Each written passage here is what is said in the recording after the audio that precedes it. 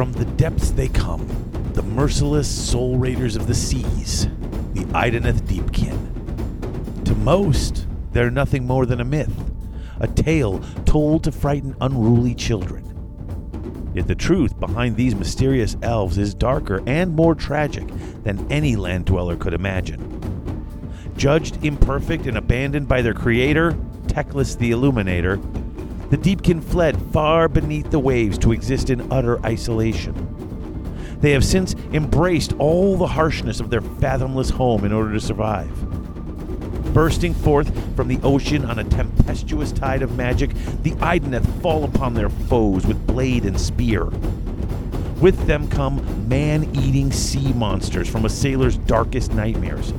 Beasts of the deep ocean, trained for war and ridden into battle by grim-faced elven warriors. The Idoneth care nothing for plunder. The only treasures they desire are the souls of the living, for without a constant supply of this vital resource, their undersea civilization would soon wither and die. Striking with terrifying speed, the Idoneth reap their tally of souls, slipping back beneath the surface as swiftly as they arrived. Such is the obfuscating power of the Deepkin's magic that those who survive their assaults are left trapped in a mystical stupor, unable to recall anything of their attackers beyond a creeping sense of dread. For centuries, the Idoneth have dwelt in solitude, venturing forth only to raid isolated coastal settlements. Yet, as the power of chaos swells and war reaches even the deepest ocean trench, they are forced to join the great struggle for domination of the mortal realms. Strange and uneasy allies the Deepkin might be. Few of the great powers of order would spurn the Sea Elves' aid upon the battlefield, for their fast-moving phalanxes are powerful indeed. The Idoneth wage war not for glory nor riches, but for the very survival of their race. In this life-or-death struggle, there is no price they will not pay for victory. Welcome to the garage, you tools. For the next 2 hours or thereabouts, we're going to do our best to keep you informed, entertained, and have a few laughs along the way. Bringing you broken souls, strong souls, and fillet of soul. I'm Dave Witek. You're darn right I threw a dad joke in there. What are you going to do about it? Nothing. All right. I'm Dave Witek, and with me as always is my co-host, Chris Walker. Chris, my man. Hey, what's up? How are you? Fantastic. We talking some fish elves today. Fish elves. I know other people have jumped in and gone with it already, but I don't know. I wanted to take I started reading this, and the more I started reading this, the more I got into it. Like, I kind of like these guys now. Yeah. Like, I don't know that I want to necessarily build an army. Well, because I'm already building an army of, right. And plus, I got all that. I gotta paint my Cruel Boys. Yeah. But well, you and I had a discussion earlier, a brief one about kind of like how I was feeling maybe about the Deepkin, where I was like, I sort of like, how are they better than like other evil races like Slaanesh stealing souls, and you had a great point about how Slaanesh we'll definitely get it. into it. Slaanesh does it because he's hungry. Like, he doesn't need. Okay, he doesn't need souls to survive. Right. They do. Right. Like, what they're doing is terrible. Yeah, it's not. But great. how but like, if they don't, they die. Mm-hmm. So, like, they're making choices. They're in an us or them situation. Slaanesh is like, I'm hungry, and those are the tastiest souls. Like, that's just like, I only eat white meat, not dark meat. Like, that's not a survival thing. That's a, Slaanesh is more of a, like, get me some veal and make sure it's suffered type of right. god. So I sort of said, so the ends sort of justify the means, for over the Deepkin. I was like, that's great if you're a soulless elf, but they're not literally so much kind of for soulless. Not so much for the the poor fishermen who are getting their True. villages raided. All right, but before we do that, we got to do a couple other quick things. First of all, I'd like to thank our sponsors, who include KSR Superstore, KSR Superstore, KSR Superstore, KSR Superstore, and Six Squared Studios. Six Squared Studios for all your MDF basing needs, your 3D printing needs. Basically, if there's anything you need that's not dice or the models or the books, you could probably get something of it from Six Squared Studios. And of course, the fantastic, the wonderful, the ever-expanding Grognard Games in Roselle, Illinois, where there is always something and going to be more happening at Grognard's. Have you seen the videos on the Facebook page? I have. Looks great. Their new build-out's really looking good. There's going to be so much room. We could run at least one day tournaments there. Absolutely. There's going to be room for our Path to Glory campaign when we get it rolling. For sure. I am so happy for Todd. Yeah, it looks good. I'm so jazzed for everything that's going on there. Yeah, they sort of did the same thing. Like this is ages ago, at like their original store. Like I think it was called Iron Tower Games. They sort of had the space next door, which was their gaming space, and that was really cool. Well, like I said, anytime you can see your favorite local gaming store buying the spot next to their spot and expanding out to it, Yeah.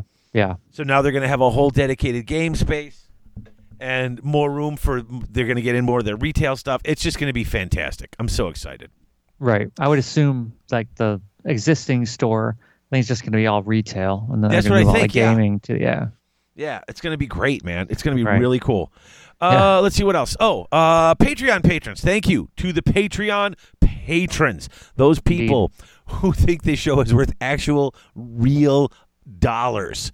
And they are fantastic. And we love each and every one of you, including our associate producers, Christopher Sanders and Jake C., our executive producers, Colin Miller, Tyler McDonald, and Scott Milne. And, John from last week or last episode, Sealander. It was Sealander. Okay. Because I couldn't pronounce it. Remember, I was just having trouble. He did listen, which is great. I figure if you're a patron, hopefully you're listening. And he did send me a message and say it's John Sealander. So wanted to correct that and thank him and all of our Patreon patrons, past, present, and future, for making this show and everything we do on it absolutely possible. Now, Indeed. Chris. Yes. Did you realize we have voicemail?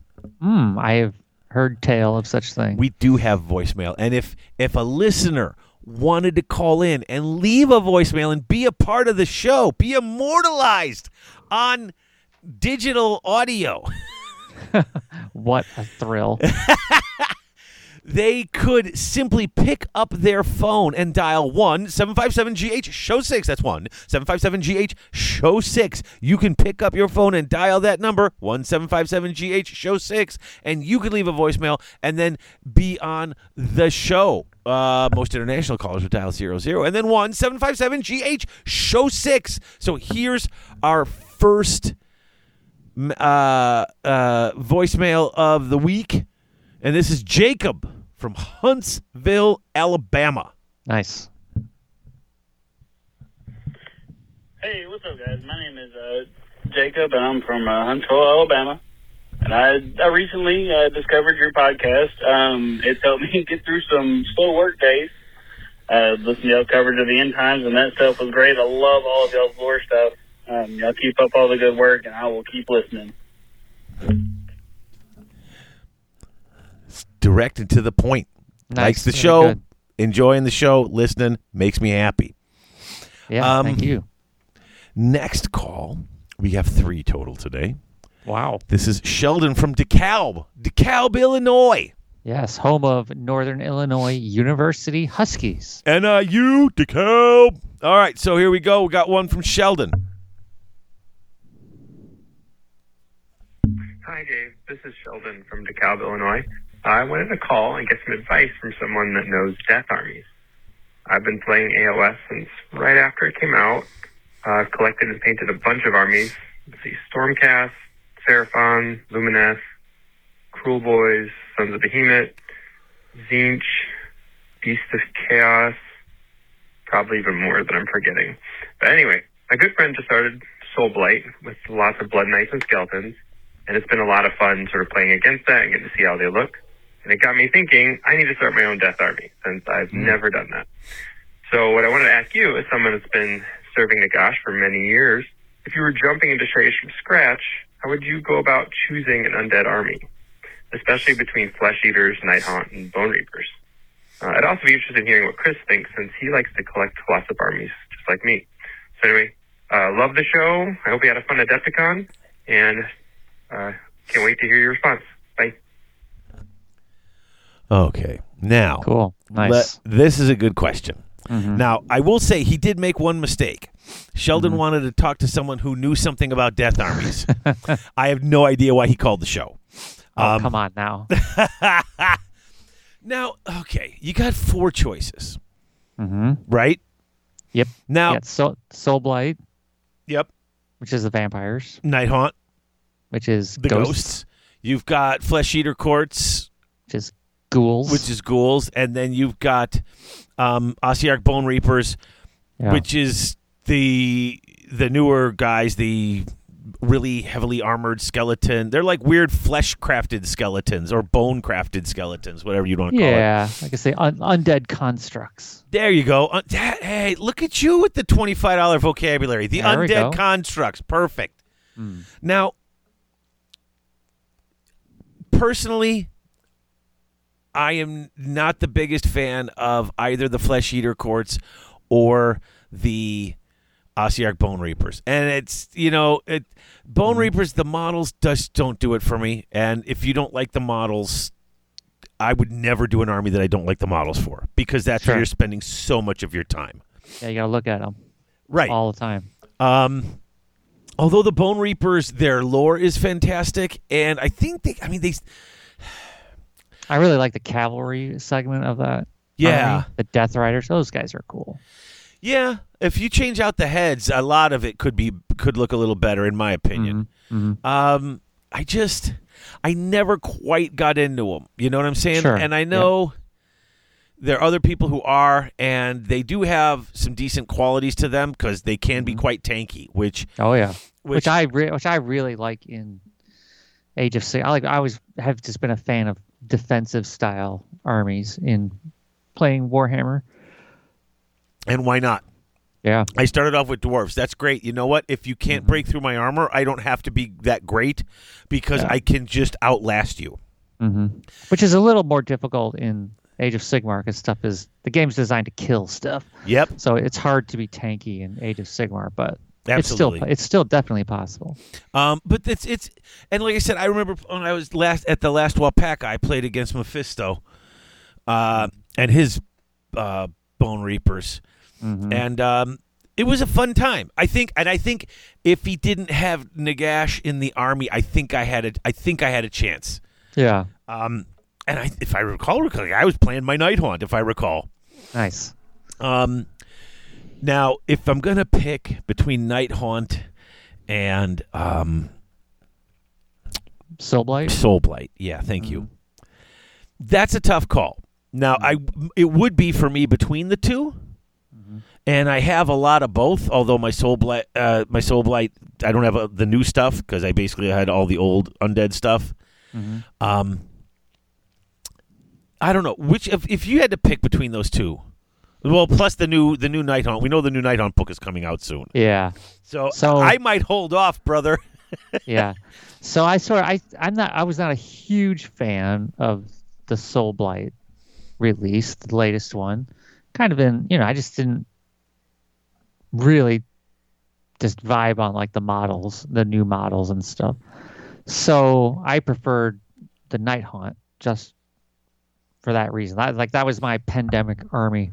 The one where I'm sitting here lashed to my desk doing tech support for work, for weeks on end, just like, just painting Nighthaunt was the way I got through that, and I just went for a kind of a get it done army, it's like 3-color minimum, basic, get it done. I'd used all Tabletop washes standard, just I just used tabletop. I was like, I'm gonna try to paint an army only with washes. You did? You painted that whole army with just washes? My Night Haunt, yeah. The See, whole army's painted this is just one of those with things. washes. I know I tease you about having all the armies. Yeah. But when you have all the armies, there's always something to paint. And the fun thing is, like, I watch yours and you're like, I'm going through it quick. I'm not worrying about it being, I'm not looking to win Yeah. awards. I'm getting stuff tabletop standard. And I totally respect that. Yeah, and I joke, I am proud of you that you've been putting primer on things. I am very, very proud of you for that. But every time you post stuff, because you are constantly painting and you're constantly posting, all of your armies, you're trying something different. You're like, I'm going to try this with this army. I'm going to try this with this army. And because even if you don't like it, you'll just repaint or do that. But you've got like 20 other armies. So it's like, I could just try this on something else. Try this and see what works. And you do it all the time. I cannot believe you painted an entire army just with washes. Yeah, it was fun. Just to see if it could be done. I was like, wow, this is cool. I mean, did you go back and touch up with anything? Or you're just like, Nope. it's straight out washes? Yeah, so I base coated everything in, I think, Wraithbone. Okay. And, which is like the contrast primer. Right? And I didn't use contrast paints because the contrast paints were too vibrant for what I was looking for. I was like, whoa, that green is it's way too much. Like I didn't use it. I used there's a definite technique to contrast paints to getting them to look good, and that takes a little practice. It's its own type of thing. Right. Because it was like too vibrant. I was like, I don't like that. So I actually just used Beal Tan like wash as my green, and then I used I think I just used the no, I think it was I used my black. I think I did use the gray contrast paint for my black. And then whatever I painted metal, what did I do? I think I painted the metal with I can't remember. But my metal is all Reichland Flesh Shade. Really? Yeah. Interesting. Yeah. So you really went all because I always will just I'll use the metals. Like I don't care. Like even no matter what technique everything is like one or two except the metal. Like I had to bring in the metal just because that's just kind of how I always do it. But you went full on. Nice. Yeah. Just everything's just a wash, and it went really fast. And if you if you look at each model like individual, but when they're all together, they look surprisingly cool. You know what I mean? Yeah. Whoa. Yeah. And then I did my usual basing, which is always pretty cool. Yeah. So you would, if you were gonna pick one to do, you prefer to play and paint Night Haunt. I think I'm pretty stoked for the new book. So I would say if you were looking to be a death player and you were new to the game, I would say a new book coming out, and there's tons of the Night Haunt model range is. It's easy. I think it's so easy for a beginner to get into it because if you want to, you can get into it. And you can go, Golden Demon on a Night Haunt if you want. But you also don't have to. They're really easy to paint, I think. Yeah. See, it's hard for me to answer this because I love my Night Haunt. I really do. But I'm kind of also. I don't want to recommend an army or talk about how it plays or how fun it is to play when there's a new book coming literally around the corner. They've announced it's coming out, and it's coming out soon. Right. I mean, it might completely change, and they might be great, they might be garbage, or they might be the same level, but not the play style that I like to play anymore. So that's what I don't know. Soul Blight, like I said, I don't have the new stuff. Yeah. Although I have grown to love the entire new range of models. Like, I might not use them, but I like the models. Even the Vampire Centaur thing, because at first I didn't know what it was. Like, it just looked so weird. And it looks like a Vargulf or one of those things bodies, or not a Vargulf, but the winged, the thing that isn't a ghoul. Oh, the Crypt Horror? Yeah. The Crypt Horror, and then there's the Crypt Flayers. The ones that have the wings, whatever the heck they're called. It looks like one of those with a vampire torso coming out of where its head should be, which kind of didn't make any sense. And I'm looking at it going, that's so weird. It looks like you tore its head off and then you're in it from the waist up. And someone's like, you mean like a centaur? And I think the difference is the bodies, because when they've got 4 hooves and you put a human body there, a human torso, it looks normal. But it looks like the front 2 look more like arms. So it's got 2 legs and 2 arms and then a whole torso above its arms. As soon as I looked at it as those 2 front arms were more like, yes, they could use them, but they're if you pictured it more like having 4 legs, suddenly it like completely changed. And that's so weird, just the way you think of the way someone told me, and it probably was Rotor, because we always have these conversations, and he always points out stuff I don't notice on the models and stuff like that. Yeah. But he's like, if you think about it as a centaur and not as one of these other creatures that, is on 2 legs. Once you think of it as 4 legs instead of 2, it totally, for me, changed how I perceive that model. Yeah, that's interesting. So I like the models. I just don't have them. Okay, I have a ton of skeletons. I got about 50 Graveguard, and I bought. I had to add enough extra stuff to my order from Grognard's to get the free shipping, because you got to do that. Of course. And so I ordered some. I ordered a box of zombies because I don't have. Did you get the new zombies? Yes. Oh yeah. Those are. We'll talk about those next time we do the toolbox. But I got them. And nice. I think what I'm going to do now is because, and someone had mentioned, because for no real reason, let's just say, I'm just going to mention that I got the 20 zombies built. And I think every episode from now until the end of time, I'm just going to do a zombie update, because I'm never going to paint 1,000. But we've been talking about the 1,000 zombies forever. And I haven't talked about them in a long time. So now I'm going to do an update. So at least... There will be. How many do you have left? I just bought 2 boxes, so I built 20. How many of the old zombies do you have left? I've been giving them away to the patrons for a while. Yeah. Like I send them out, so I don't. And I only had like 300 made. Okay. I only got that far, but I gave away most of them because they're the Mantic ones, and you can't fix the bases. This is all toolbox. Why are we doing this? This is answering this guy's question about death armies. But I will say this.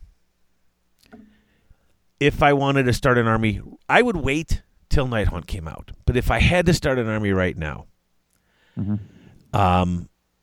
because I'm taking Nighthaunt off the table, because you don't know what their book's going to be like in a month, then I'm obviously going with the Gravelords. And I, loving my Horde armies, and I have all the skeletons, and I have the Graveguard, but I'd buy more zombies, because the new dire wolves almost make me want to do. The new dire wolves are cool too, and there are people doing like almost all dire wolf armies too. Oh, yeah. And it's really strong. It's weird, and that's why I'm picking Soulblight. I only can find 1 or 2 builds that I enjoy playing with. Yeah. With my Nighthaunt. Yeah. But with the Gravelords, I've got like 4 different armies, and that's like not even really using the new stuff. And I got 4 different armies I would be happy to play. Yeah. So, because I like the Horde armies. Yeah, the new dire wolves there's like 10 of them. You get 10 for like $55 on the website. They're nice.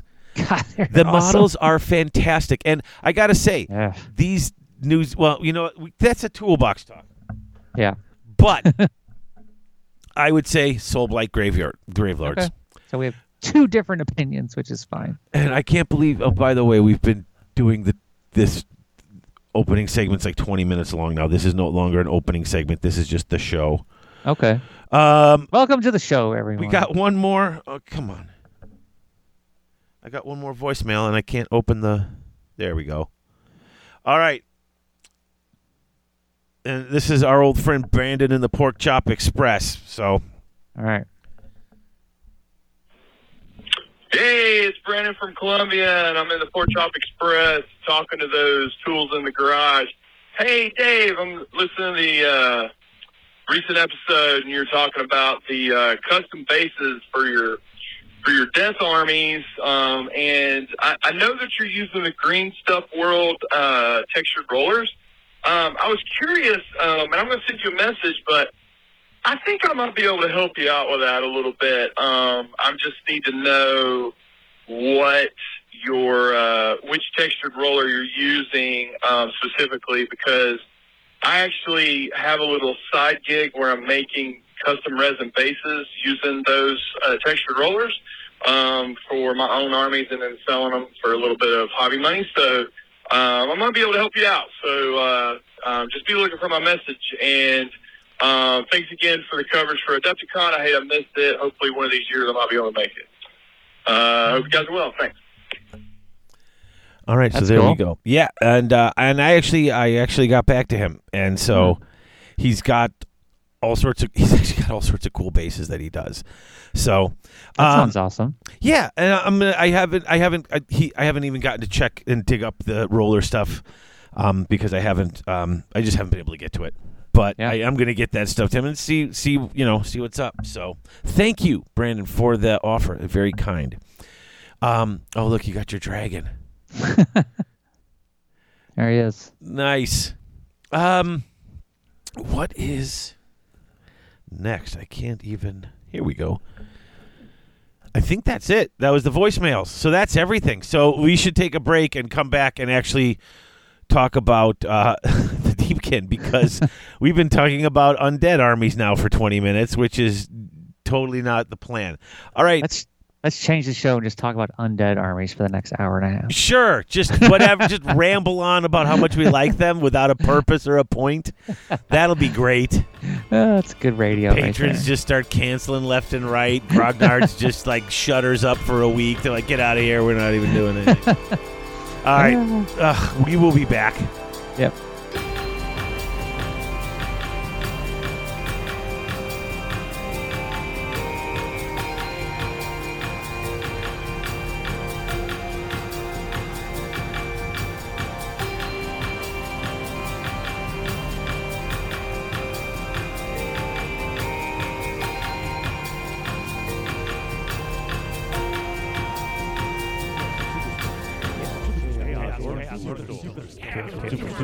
That's right, folks. Chaos Orc Superstore, your one-stop shop for all your hobby gaming needs. They've not only got current and classic GW releases, Chessex dice, and Vallejo paints, but now they're also carrying Mantic, Infinity, Flames of War, Privateer Press, Soda Pop, Dark Age, and other assorted board and miniature-based games. They usually ship within 24 hours, and the model in the picture is the model they ship to, because at Chaos Orc Superstore, what you see is what you get. Chaos Orc Superstore.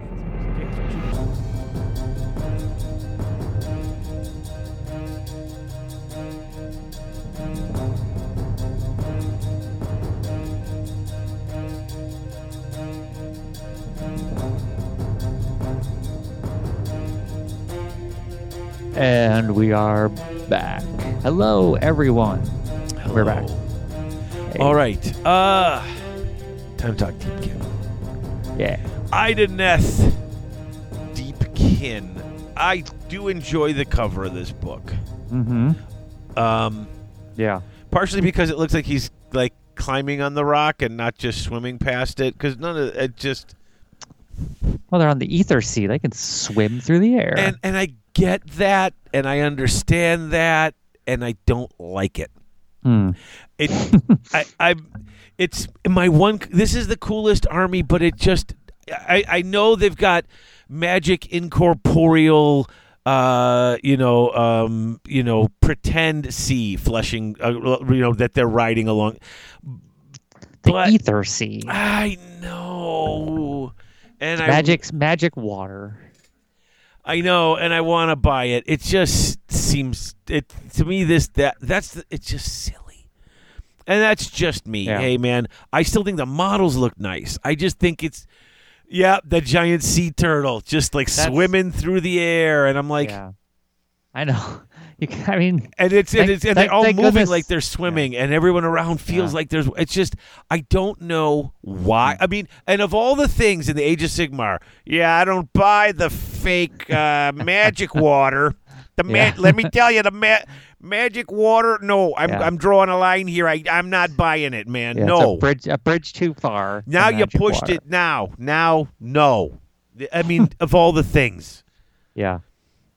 I mean, the turtle swimming, the sharks swimming around. They look cool, and I get it. I am. This would only work in the mortal realms. This is it. This is why Games Workshop created the Mortal Realms, so they could do stuff like this.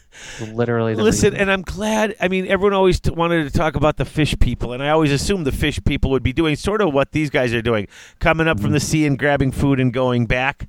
But I always just pictured them as being able to be on both, and the weird explanation of it so that they could be like swimming through the air. I know I'm hung up on something that has nothing to. I'm hung up on something that has no effect on the tabletop, doesn't even look like the effect on the tabletop, and is just a complete lore thing because it's not even on the models, and the models are gorgeous. Yeah. I'm just hung up on it. Yeah, because you can't really go the other way with it. You can't like pretend like they're actually in the ocean swimming around, because then they wouldn't have anybody to fight. Because unless they could fight demons or something.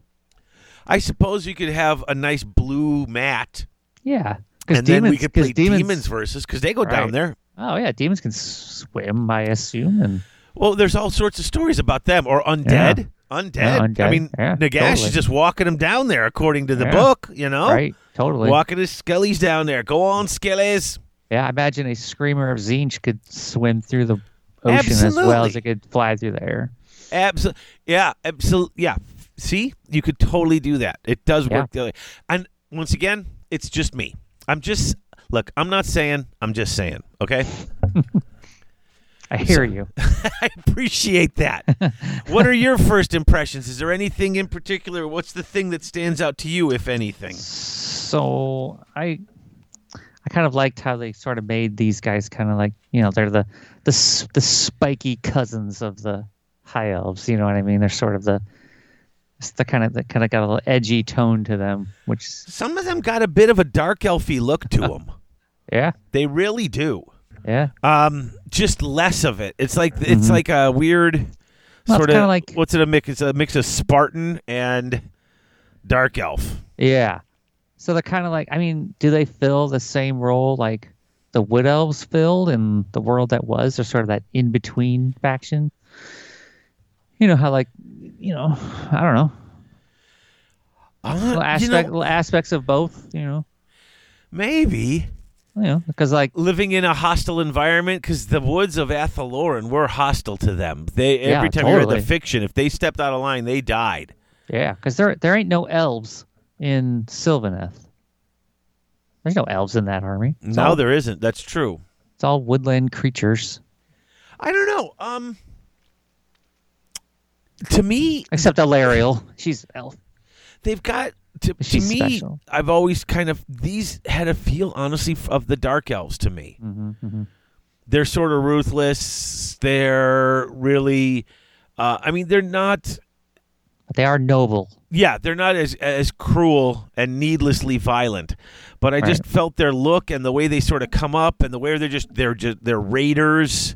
Mm-hmm. Instead of taking slaves, they're stealing the souls and leaving the bodies behind. Yeah. But it did have a very dark elf, non-witch elf sort of feel to me for parts of this. Yeah. Do they leave the bodies behind? I don't know. Some bodies stay behind because that's said in the lore, remember? Because then their minds get wiped because they don't remember what happened. And a lot of times they fall into comas. And everyone, no one knows why, but that's because their soul's been pulled out. But if your soul gets pulled out, you're dead, ain't you? Not if they pull only part of it, or if they pull. Your body. Your body can keep. You could be brain dead and your body keep going. Dude, that's pretty grim. Nobody talks about that. And as I keep reading that, I'm like, wait a minute. So they're pulling out part, if not all, of their soul and leaving this body behind that has basically fallen in. They're in comas. It's like, they go to sleep and they can't wake up. Some people don't fall asleep forever. Apparently, maybe they only got a small part, or they were survivors and didn't get their soul ripped out and didn't die. Right. But they don't remember anything. I thought that had more to do with the way that the magic of the Ether Sea worked. For the people who don't remember. I thought, that's part of their magic, is to wipe the memory. But then there's those ones who just go into comas. Yeah. And it's bananas. Like, there's some really weird, cruel stuff that goes on with these guys so that they can keep going. Yeah. And the fact is, I get elves, they're twisted, but they're also, they're not exactly, even their society's not very nice. No. Elves have always been able to sort of they always have that ability to rise above humanity and sort of look down upon them and lesser races, Yep. and not really care what happens to them. Like the elves of the world that was, they would if it was suited their goal, suited their aims, they would sacrifice a human town to chaos to save an elf one. Oh, sure, of course, sure. Right. And most Eldar, races would, Eldar, same thing. Yeah, Eldar, same thing. So, I guess the Deepkin aren't different in that aspect. Exactly. So, should we jump into it, I guess? Yeah. So you get your every book starts off with your quick basic intro before you get the 2-page big art spread. Yeah. And this one, there's some interesting stuff in here. How in each of the mortal realms there are bottomless expanses of water, uncharted and mysterious. The Ideneth would appear to be a race of sea-dwelling elves, yet they long ago diverged from their terrestrial kin, embarking upon a dark and tragic course. They spend their entire lives in the ocean's depths, emerging only to raid the land-dwelling races. Their deadliest power lies in their deep sea magic, which manifests most clearly in the phenomenon known as the Ether Sea. This conjured environment allows the Deepkin to fight above the waves with the same grace they display beneath them, and it brings with it roiling currents and pockets of bone-crushing pressure which the inhabitants of the land are totally unprepared to face. So there comes in the Ether Sea. Now, this next, there's got this big description of it, and I have in my notes, it says, this sounds way cooler than it looks or plays out. When it says what happens, the Ideneth raid, suddenly their heartbeats quicken. Movements become inexplicably slow. Disoriented, they feel as though they are underwater, their vision refracting as if it were peering through shifting currents. Now, that is pretty cool. Yeah. So I don't see the Ether Sea, but when the people who aren't a part of us see it, like their vision starts to distort, like they're looking through waves, that's a little weird. It's different. They're unsure if their eyes are playing tricks as menacing shapes seem to take form just beyond the edge of their sight. And then sliding from out of the gloom comes the stuff of nightmares. Knife-finned horrors carving a path through the air, snatching up screaming victims in their jaws, even as the elven raiders atop them loose barbed harpoons and arrows. I'm like, okay, that's actually... It sounds kind of cool. Yeah. But it just... Once again, none of anything that we have in game-wise, of any parts of the aspects of it, take in the effect of, hey, these models are seeing things like they're looking through water. I mean, the kind of like I was thinking that maybe like the sort of the turn-by-turn effects of. Oh, sure, but I'm just saying plays into that. I'm just saying it doesn't make this look. It doesn't change the way that it doesn't fix what I'm hooked up about. Oh, got you. Yeah. So, plus. Now, it says even here, these things that they do, their aggressive raiding is not driven by malice or greed, but by necessity. And this is where they're probably a little bit more, like you said, like your Wood Elves. They just seem more practical. It's like, listen, this is what we got to do. Right. It's what else in here? Their aura of mystery is enhanced by the strange magics, summoning mind-eroding energies that echo the sensory deprivation of the abyss. They can send their victims into a mystical stupor. Those so afflicted find their recent memories washed away, such that should they survive the encounter, they will recall nothing but inexplicable dread. Right. And so they can do that. But then there are other parts in here where it talks about these people just going into a coma. And I don't know if that's because they wiped their mind too much or because what's going on. I thought they said that, but I was like, eesh, that seems just kind of a horrible experience for everybody involved who's not them. Yeah, they don't really. I was trying to find out what happened. Are they capturing people and taking them with them? Or are they just taking the souls of the people as they raid? I'm not, what I mean? If they're dying, that's why you got the guys out there to collect the souls. Because if they're dying, they got to grab their souls before they go away. I thought that if they captured people, I thought they just sort of pulled their souls out, and that was the people who were left in like the comas, and they could just leave them. Like once they beat them, they don't have to slaughter everybody to get them. Right. That's at least how I read it. But I don't know. Let's see. If there is any one race that long ago committed to paying any price for survival, no matter how grave, it is the Idoneth Deepkin. That's no kind of doubt. a nice setup, and that's just really kind of shows what's going on here. Yeah. These guys have just decided this is what we've got to do to survive, and if it's this or death, we choose this. Yeah. Well, they didn't really have any choice. I mean, it wasn't their fault what happened to them. Right, You but know? the fact that they're all withered and they're dying off, they could. Yeah. I mean, I guess they could have just died. That would have been their other alternative. well, that's what I'm saying. Right? Their Is choices. accepted their yeah. fate. Yeah, accepted their fate and just If they faded didn't away. do anything about it, a 1% survival rate of all their new children yeah, means they're going to die off. It's just not a sustainable number. right. It's just not. Yeah. So it becomes, well, we are definitely dying off, or we can do this thing. Yeah. And I get that. I get their choice. So I guess we should delve into why they had to make that choice. Yes, the Dark Genesis. Yeah. Now it says their story, and their story goes all the way back to before the end times. So great were the destructive forces unleashed during that period that the planet, it is right up to the end times. Slaanesh, who hungers for all mortal souls, but none more so than those of elven kind, at the end of the world it was, gorged himself on almost the entire elven race. Yikes. Until he was bloated and supine. He devoured them all, swirling their essences around in his gullet. Thus, when the newborn elf gods Teclis, Tyrion, and Malarian searched the 8 realms, as did Marathi, they initially found no trace of their people. So this is an interesting take right here.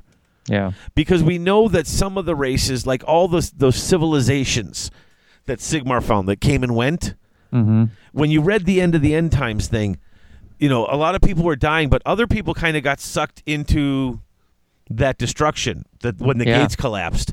And obviously some of them came out in the world that was. Right. Because we have these old civilizations there, right? Exactly. And I'm like, man, they didn't find any elves. And then they talk about how there were a few, They found very few, mostly in Azir. Right. So I believe in like the world that was, the end times, was there some stories of some like elf factions, like, using magic to escape. Right. And then a lot of those still got found. Like that one that was hidden underwater, he found. Like to realize that the reason we're not seeing elves is because Slaanesh actually got 99 point something % of them. Wasn't there? I seem to recall a story in the end times of that wood elf prince guy leading a faction of warriors, whatever, to go fight, and they ended up trying to use like a portal or something to get somewhere faster, but that they ended up didn't going anywhere. Oh, you know what? I vaguely recall that as well. Yeah, so I'm wondering if that portal wasn't just straight to the mortal realms. Well, the mortal realms didn't exist until after the world that was destroyed. It was that destruction and that breaking up of the different winds of magic that caused all that. Yeah. I mean, it was all so close at that time, and who the heck knows, right? I don't know. Right, yeah, but what I'm saying is it's crazy when you think all these other races that we're seeing, we know a lot of them just were stuff that came through when the world that was destroyed, right? Yep. And you look and say, oh, crap, the elves, they really didn't make it. Yeah. I mean, after all this time, there's still a few elves that live in Azir, and that's about all they found. Yeah, it says they were merely a barest fraction of a once prosperous or noble race. Yeah. Yeah. That's crazy. And then, of course, they trap Slaanesh, and we all know this story. They trap him. Did they ever go into the actual nuts and bolts of this story? How they trapped him? Yeah. Just that Sure. they trapped him. I mean, There's he not like was a- there there's not- pretty. There was Yeah. in one of them because I There's not Was like a it- Black Library book where I don't think so. Tyrion, Teclis, and because there's no this because Malarian was involved in this. There's no Black Library fiction about Malarian. No, because there's nothing about him yet. I mean, I'm assuming that they're saving this story up for Maybe. something. I mean, because it's pretty epic. You know what I mean? What a heck? That would be a great. I remember one of the book. books, and it might have been Bellacore, where because he discussed all the different chains that they put Yeah. on Yep. Slaanesh and how they worked and how they all had these different paradoxes that had to be met. Right. Oh, that was no, that was when Or is that Marathi? that was when the no, that was in Teclis. Oh, what? Oh, okay. Wasn't it? I Because don't that's remember. when he went into the realm of he went into Nagash's realm. Mm-hmm. But first, didn't Nagash?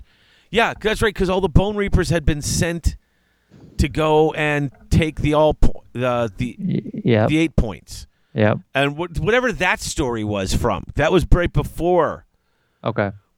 because they were there. Remember, they were doing Yeah. that, trying to get in. They caught Mhm. Archeon's attention because they were Yeah. getting so far into it. Mm-hmm. So yeah, so you've got all of that, Yeah. just all of that happening. Okay, see, now I remember. Yeah, but there's a lot of story there that hasn't been revealed yet. You know how they actually did this. No, how they locked him up. We just know that they did with. Yeah. I think it's 66 chains with different paradoxes to keep them Right. from breaking, and Right. it's actually pretty cool. Yeah. Yeah, it's really neat. It's a super cool. Yeah, Like this whole the gloaming, the hidden gloaming. Like, Mhm. excuse me, a region of the cosmos between Hish and Ulgu. Like that's a thing. yeah. They explain all of that because you got the light and the dark. They're sort of like the sun and the moon rolling around when they Yeah. spin around each other. When Yeah. when Hish is on your side, it's like daytime. Yeah. Yeah. So they lured Slaanesh there. How the heck did they do that? Probably because they were But there. Probably with letting him- themselves, yeah, right? Probably exactly. With themselves, yeah. Yeah, these Malarian as bait. Crazy. Oh man. So what other pocket dimensions are there around? You know, between realms. What else we got? Don't know. So not only do we have the 8 mortal realms, we got all these other weird places around. Right? I mean, there's just so much stuff they can do. So, Teclis takes his share. They capture Slaanesh. We all know the story. They split him up. Yeah. Teclis and Tyrion and Malarian and Marathi each get a share. Yeah. We have only seen Teclis and Marathi's share, Yeah. Marathi stealing extra ones. which That's what throws she- things off balance, which is helping Slaanesh to get closer to getting loose. Yeah. 'Cause she's all about stealing stuff. Yeah. But so Teclis gets his parts, and he calls them the Sithai, or the Awakened, or the Yeah. Sithai. I don't know how I pronounce it. And So he's trying to resurrect the old elven gods, apparently. yeah, he wants to do that, and he basically wants to recreate the old High Elf race Yeah. as he remembers it from the world that was. Right. They were not up for it. Yeah, they weren't down with this plan because something's wrong with them. Yeah, the just the light of Hish that comes in. These guys, they're kind of emo, Mm-hmm. and they're not happy with all the stuff that he's doing. And he keeps Teclis knows there's something in them that's a little wrong. Yeah. Having been inside of Slaanesh for all that time, did something to their actual souls. Right. And so as he pulls them out and they are creating a body, there's something not right there. And Teclis, thinking he can basically fix anything, Yeah. even though he fails a lot, he's like, I know I could do it this time. I got it, Yeah. Can't blame him for trying. Yeah, and so he does all these purification spells, and he's just basically using the light from that magic lantern of his to sort of probe through and find and expose and burn out these bits of darkness. But it's a part of their souls. Yeah. Like, it's not just a darkness. It's a part of them. And Yeah, it says seeking to root out the darkness, the new elves shied away from this light of truth, and its glare sent some into madness. yeah, that's terrifying and terrible. Right. So it says, fearful for their lives, the remaining elves fled. So nowhere in here does it say that Teclis is going to kill him. It doesn't say that Teclis's goal is to exterminate the Sithai. That's not. I don't think that's what he was planning on doing. Well, no, I kind of think he might have been. In fact, there is something in one of the books that said that because it was Tyrion who told him not to. Well, it says he was going to wipe them out. Like, I don't know. I don't know if that's. It true. says it in. It's either in the Teclis book or the Realm Lords book. It's in one of the books. I'll have to look. No, I remember. I distinctly remember reading. Here. It says. I know it says here. It was only his brother Tyrion's plea for leniency that stayed his hand. But his hand from what? But I don't know. It doesn't say. It says at first Teclis did indeed intend to hunt down the Sithai, for he had felt in them an ominous imperfection. Yeah, what do you think that means? Hunt them down and stay your hand? No, he was going to kill them. I don't know. I do know. That's straight up literally saying it. He was going to hunt them down. What was he going to do? Hunt them down, gather them all up, and have cake? And save them. No, why would you have to hunt them down to save them? Because they don't want to be hunted down. They're trying to get away, so he's got to chase them down. He's got to save them from themselves. Oh, I don't think there's any indication of that. I mean, that's pure Teclis, right? He feels like he can. Yeah, but then they would say that he was trying to go and save them. Why would you use a term hunt them down? No, hunt them down has a very specific connotation. I don't know. You would think that in the Idoneth Deepkin book, if it was going to say that Teclis' plan was to exterminate these guys. If someone took off and you were worried about them and you were going to someone takes off. Yeah, I get the connotation you're making. I get it. And do you say I'm going to go hunt them down? Or do you say, I'm going to go get them, I'm going to go help them? I don't know. You would never say, I'm going to hunt them down. Like maybe in fact, the phrase hunt them down, let's face it, it is usually followed with, and kill you. I am going to hunt you down and kill you. Right. I'm just saying, like, you know how they spin the stories for whatever, I guess, race the story is about? Right, but it's usually told from the point of view of that race. You think the Idoneth really felt like Teclis was coming to... No, I feel like they think he was hunting them down. Yeah, and that's what I think. Yeah, and that's what it says. They knew he was coming, and only Tyrion's plea stayed his hand. Right. So my point is that Teclis didn't think of it that way. He was trying to chase them. Then why would Tyrion have to? Why would Tyrion have to ask him not to? No, don't go help them, brother. Please don't go help them. Oh, you're right. No. I shouldn't go help them. It literally makes no sense. I'm sorry. I don't know. I don't know. I mean, Tyrion is just like, let them go. Just let them go. You've done enough. But once again, that wouldn't stayed his hand has a definite connotation. I think you're mistaken on this one. I'm not saying that I actually think that's true. I'm just saying it's possible. Yeah. No. Right. Because it's possible. I don't think so. Okay. Just all the terminology. He allowed them to escape, not going to save them, and them escaping. That's once again, none of those things jive up together. Right, but I'm just saying. And he constantly watched here. But it doesn't come right out and say anywhere in here that his plans were to just exterminate. I disagree. them. I think it's very clear. Okay. I think hunting them down makes it very clear. All right. But then we get to this, and this is actually got some very interesting connotations in this next part, where it talks about them, what their big flaw is. Yeah. Despite the arcane purification to which they had been subjected, souls reclaimed from sinners were irrevocably marked. Some descended into what some called what is that word? It can't be Malachi. It could be Malachi. I think it is. It's a weird word. I was trying to figure out because it looks like Malachi, and that Malachi sounds totally wrong. That's like the Malachi Crunch, like exactly squished in between two junk cars. I don't think that's true. From Happy Days. Oh my God, you're so old. a state of raging madness that ends in savage debauchery. Yeah. So it's not just madness; it's madness and then falling into excess, which has always been. That's a Slaanesh I was gonna say that sounds thing, like Slaanesh, isn't right? it? Yeah.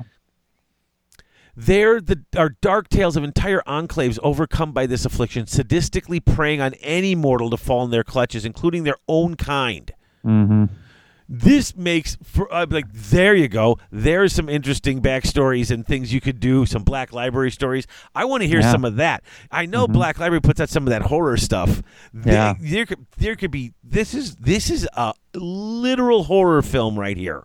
Yeah. There's your entry, Dave. Go for it. Yep, coming from the sea. Just humanoids from the deep coming up and just stealing bodies, ripping your souls out. This could be a Cronenberg film or a Roger Corman film too. I mean, let's be honest. Depends on your budget. But that's creepy and I love it. Yeah. And they're always worried about Slaanesh coming. And then all of a sudden they're worried about being contaminated. They're worried about what's wrong with them. Yeah. And then all of a sudden because still 1% of them are totally fine. Yes. But still, you look and almost none of their offspring lived beyond infancy. Yeah, so so the Awakened, they're sort of the actual elves that had their souls taken from Slaanesh. That's these people. Then the Awakened's, I guess, progeny are the people that only one of 100 survive. Yes. Right. And that's I mean, they're just watching their race die off. Mm-hmm. And it's around this time that they're out there trying to figure out how to survive. They start referring themselves to the Ideneth, which means extreme seclusion. Yeah. However, it also could mean different things. It could also mean desperate measures, which is interesting. Mm-hmm. The extreme seclusion and desperate measures that, I love when this happens. You get some old word that means these very nice specific things, and I mean it's how it is. But it just, I love it. Between losses to deep water monstrosities and those who succumbed to Malachi, the enclaves were rapidly dwindling. Yeah, and they're dying off. I mean, that's it. Until they figured out how to remove a creature's animating life force from its body. Yeah, and others discovered how to put it inside one of their bodies. Right, so they just kind of made that jump. They don't really give us They're soul vampires. Yeah, they don't give us an explanation of how they did it, but they say they did do it. So there you go. Yeah, they just did it. They figured it out, and that's fine. That's fine. I have no beef with that, Nope. Yeah. Let's get to the story. That's something you can flesh out later if you want to. Right. Like, how the heck did they figure that out? Well, stay tuned. They'll tell us. Takes a half dozen human souls yeah. to give the Ideneth offspring even a third of their normal lifespan.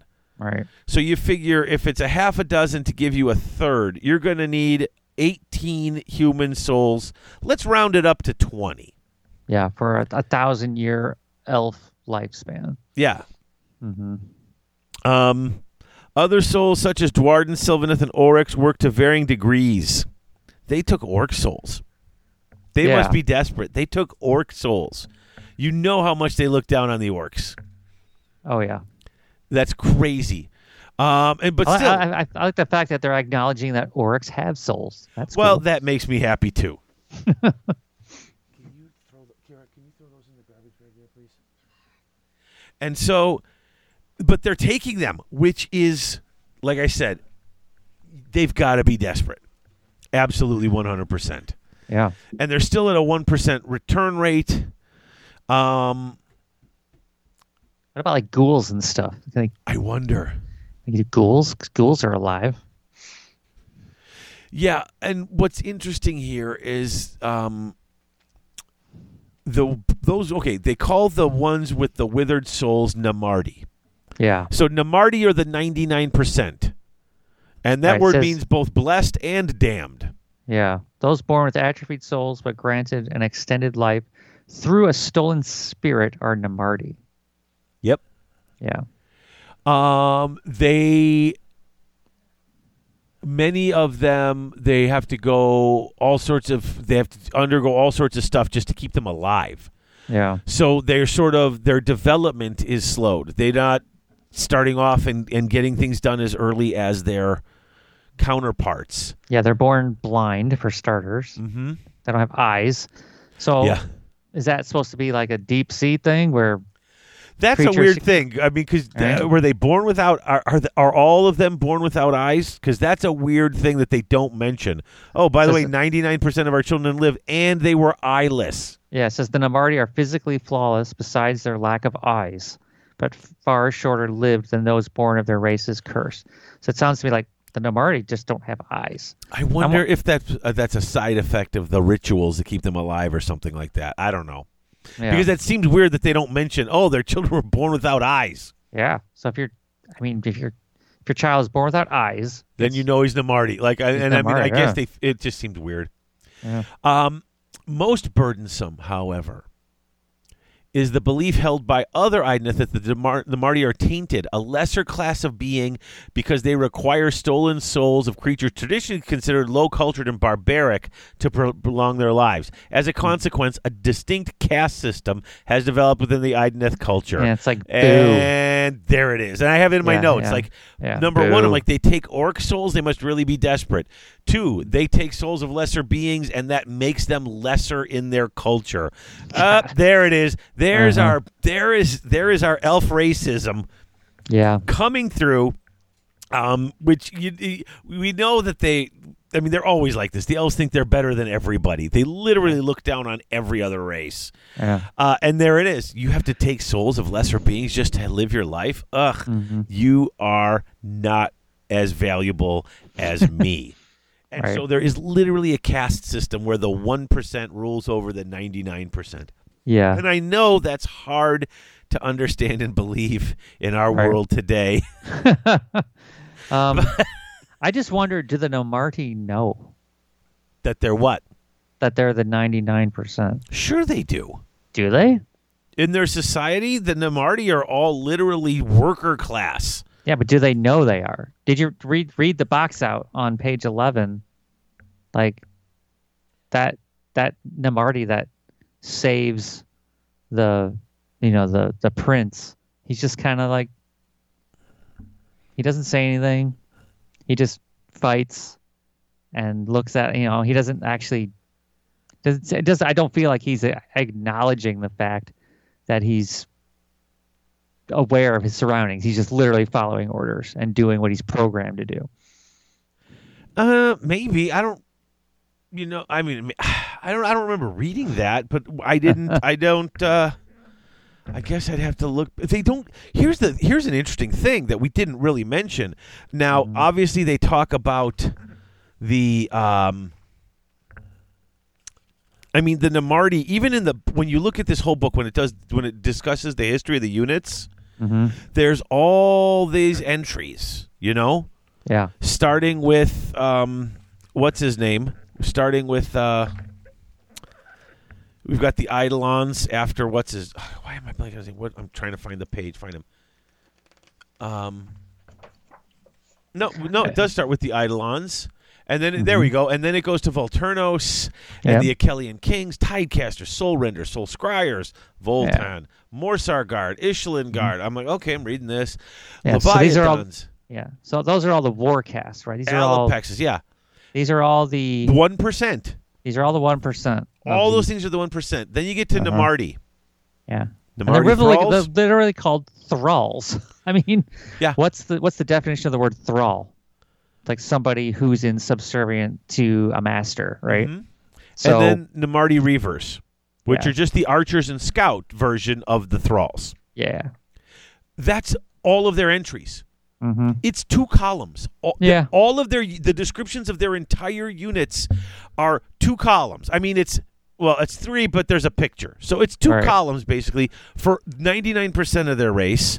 Mm-hmm. And then 1, 2, 3, 4, 5, about 8 pages, including pictures of entries for everything else. The Everything 1%.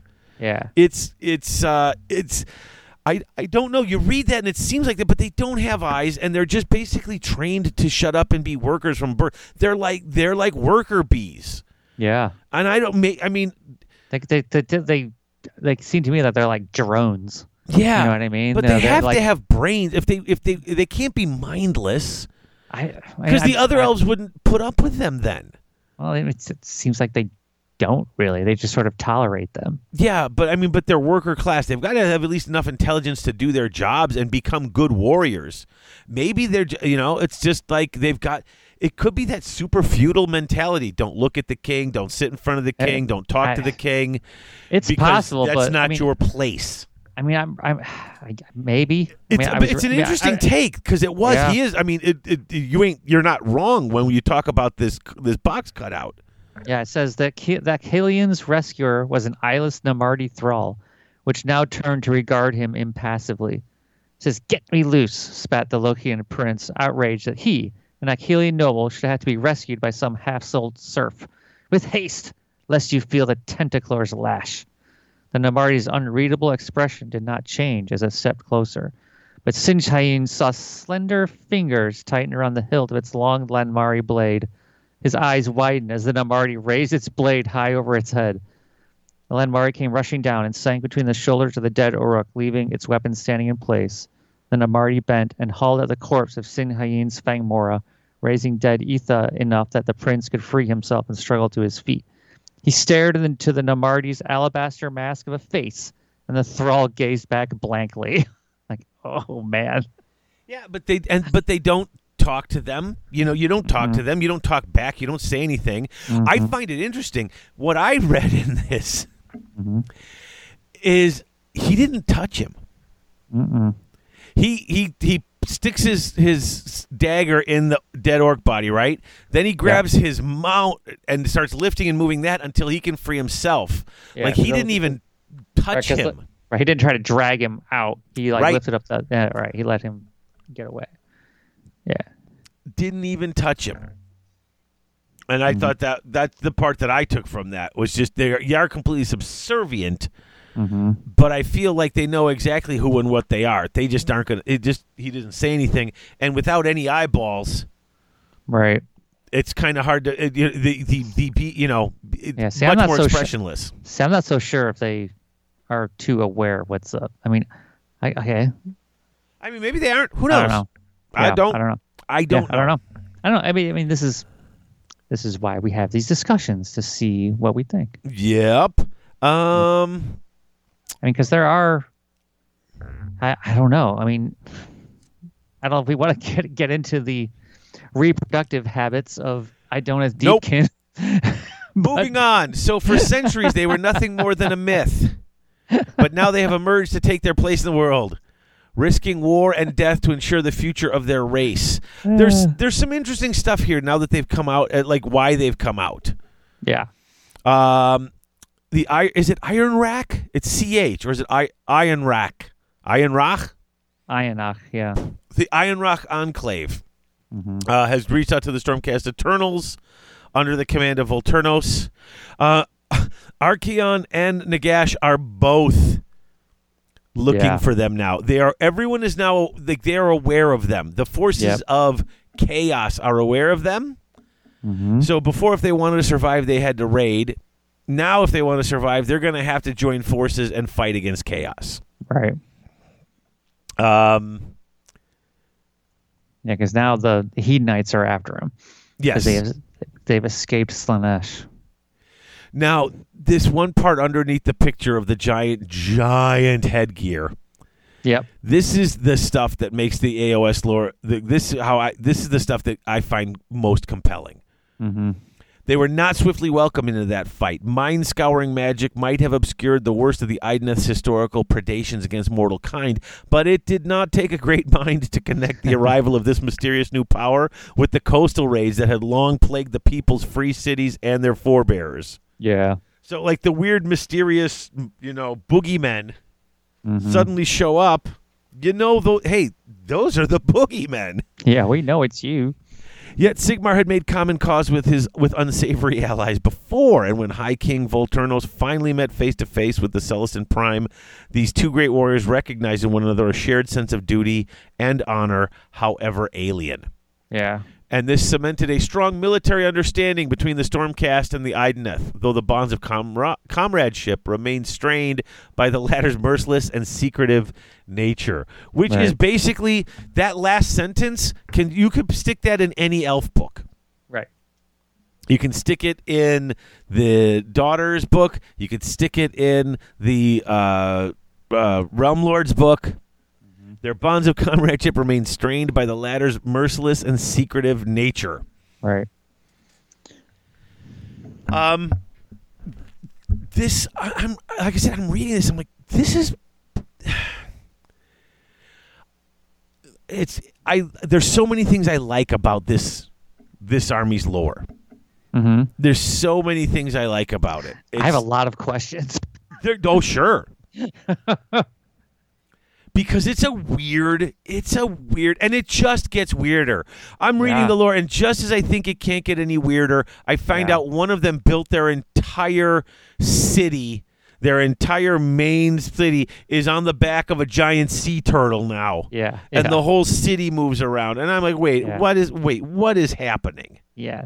I feel like they're kind of like paying a little homage to like a craft world. You know what I mean? Just kind of like, what? Maybe. That's kind of cool. There is, and we're gonna take a break in just a minute, but they do have a great couple of pages here where they talk about some of the different main forts, and the artwork in this is really cool. It's fantastic. The capital of the Iron Rock kind of looks a little bit like the Gungan city in this one drawing, although not exactly. Yeah, but there's some really cool concepts in here. There's really cool stuff in here. I really like this artwork, and I like what they're doing with it so far. Yeah, I think my favorite piece of artwork is on... Where's that picture? It's that really cool stylized one on page 25. 25. It's like comic book art. Oh, yeah. Super yeah, that's cool. scary as heck. Yeah. And that's a big monster too. You look how he's right. I mean, there's the elf on the back, and that's a big mount. That's a big mount. Yeah, it's bigger than it looks. It's supposed to look like an eel, but that's a big eel. That's a big one. It's cool. Yeah, I am absolutely enjoying this so far, and we haven't even gotten into any of the specifics. Right. You know, they're in. They flee to the ocean in Hysh, in the realm of light. They're down there. They had to steal the lantern that Teclis is using because you can see to the bottom. The water is so clear you can see to the bottom in a lot of these. So they had to find the deepest parts of the water just so that the light didn't penetrate that far, so that they could hide out. Yeah, I mean, like these little circle outs, where they zoom out or zoom in. So I love these. These are so fun. Yeah. The wreck of the Trum doll is my favorite. There's some great. Yeah, that's a cool one. There's so much cool stuff in this with this bottom of the ocean stuff. Now, one of the things that I don't, and they don't really address it so much in this book, and it was in the others so much, was, do you remember reading the stuff that talked about how part of the reason they stay down in those super deep depths is because they're afraid Slaanesh is going to find them again, and he goes after all their different emotions and sensation. That's what he's about, and they seem to understand that very well. Probably because they've got whatever this is in them, Yeah. Because I feel like it's a part of Slaanesh because, like I said, when they fall into the Malachi. When they fall into that, they go into depravity, and it's that sense of that. So I remember reading early on that they stay in these deepest, darkest parts where there is almost there's Oh, no yeah. sound and there's no sight. It's like a sensory deprivation tank. Kind By of thing. doing sensory deprivation, they're not using Yeah. any senses, and without Yeah. any use of their senses, they can't go into excess. Right. So it's harder for him to find them, and that Yeah. that whole idea seems to kind of been dropped in this book. Yeah. At least, at least Right. addressing it. I don't. It's not. I seem here. to recall that from the previous Yeah, lore as well. and yeah. I don't remember where I read it before, but I Mhm. know I don't see it here now. They've made it a little less Heidi from Slaanesh and a little more Heidi from kind of everybody while we deal with figuring out what our big issue is. Yeah. Like they seem to have more. It seems to be more of a, this we have to figure out our problem thing, and less Heidi than it was last time. That's all I'm saying. Yeah. Makes sense. Time for a break. Definitely time for a break. Yeah. We're gonna pause here, and when we come back, we're gonna hit the timeline because there's some cool stuff in this one. I got a couple of these marked. Yeah, there's interesting stuff here, and then we'll talk about their basic structure of their armies, and we'll talk the different factions before we probably gonna get close to wrapping up the lore here. So we'll be right Cool. back. Yep.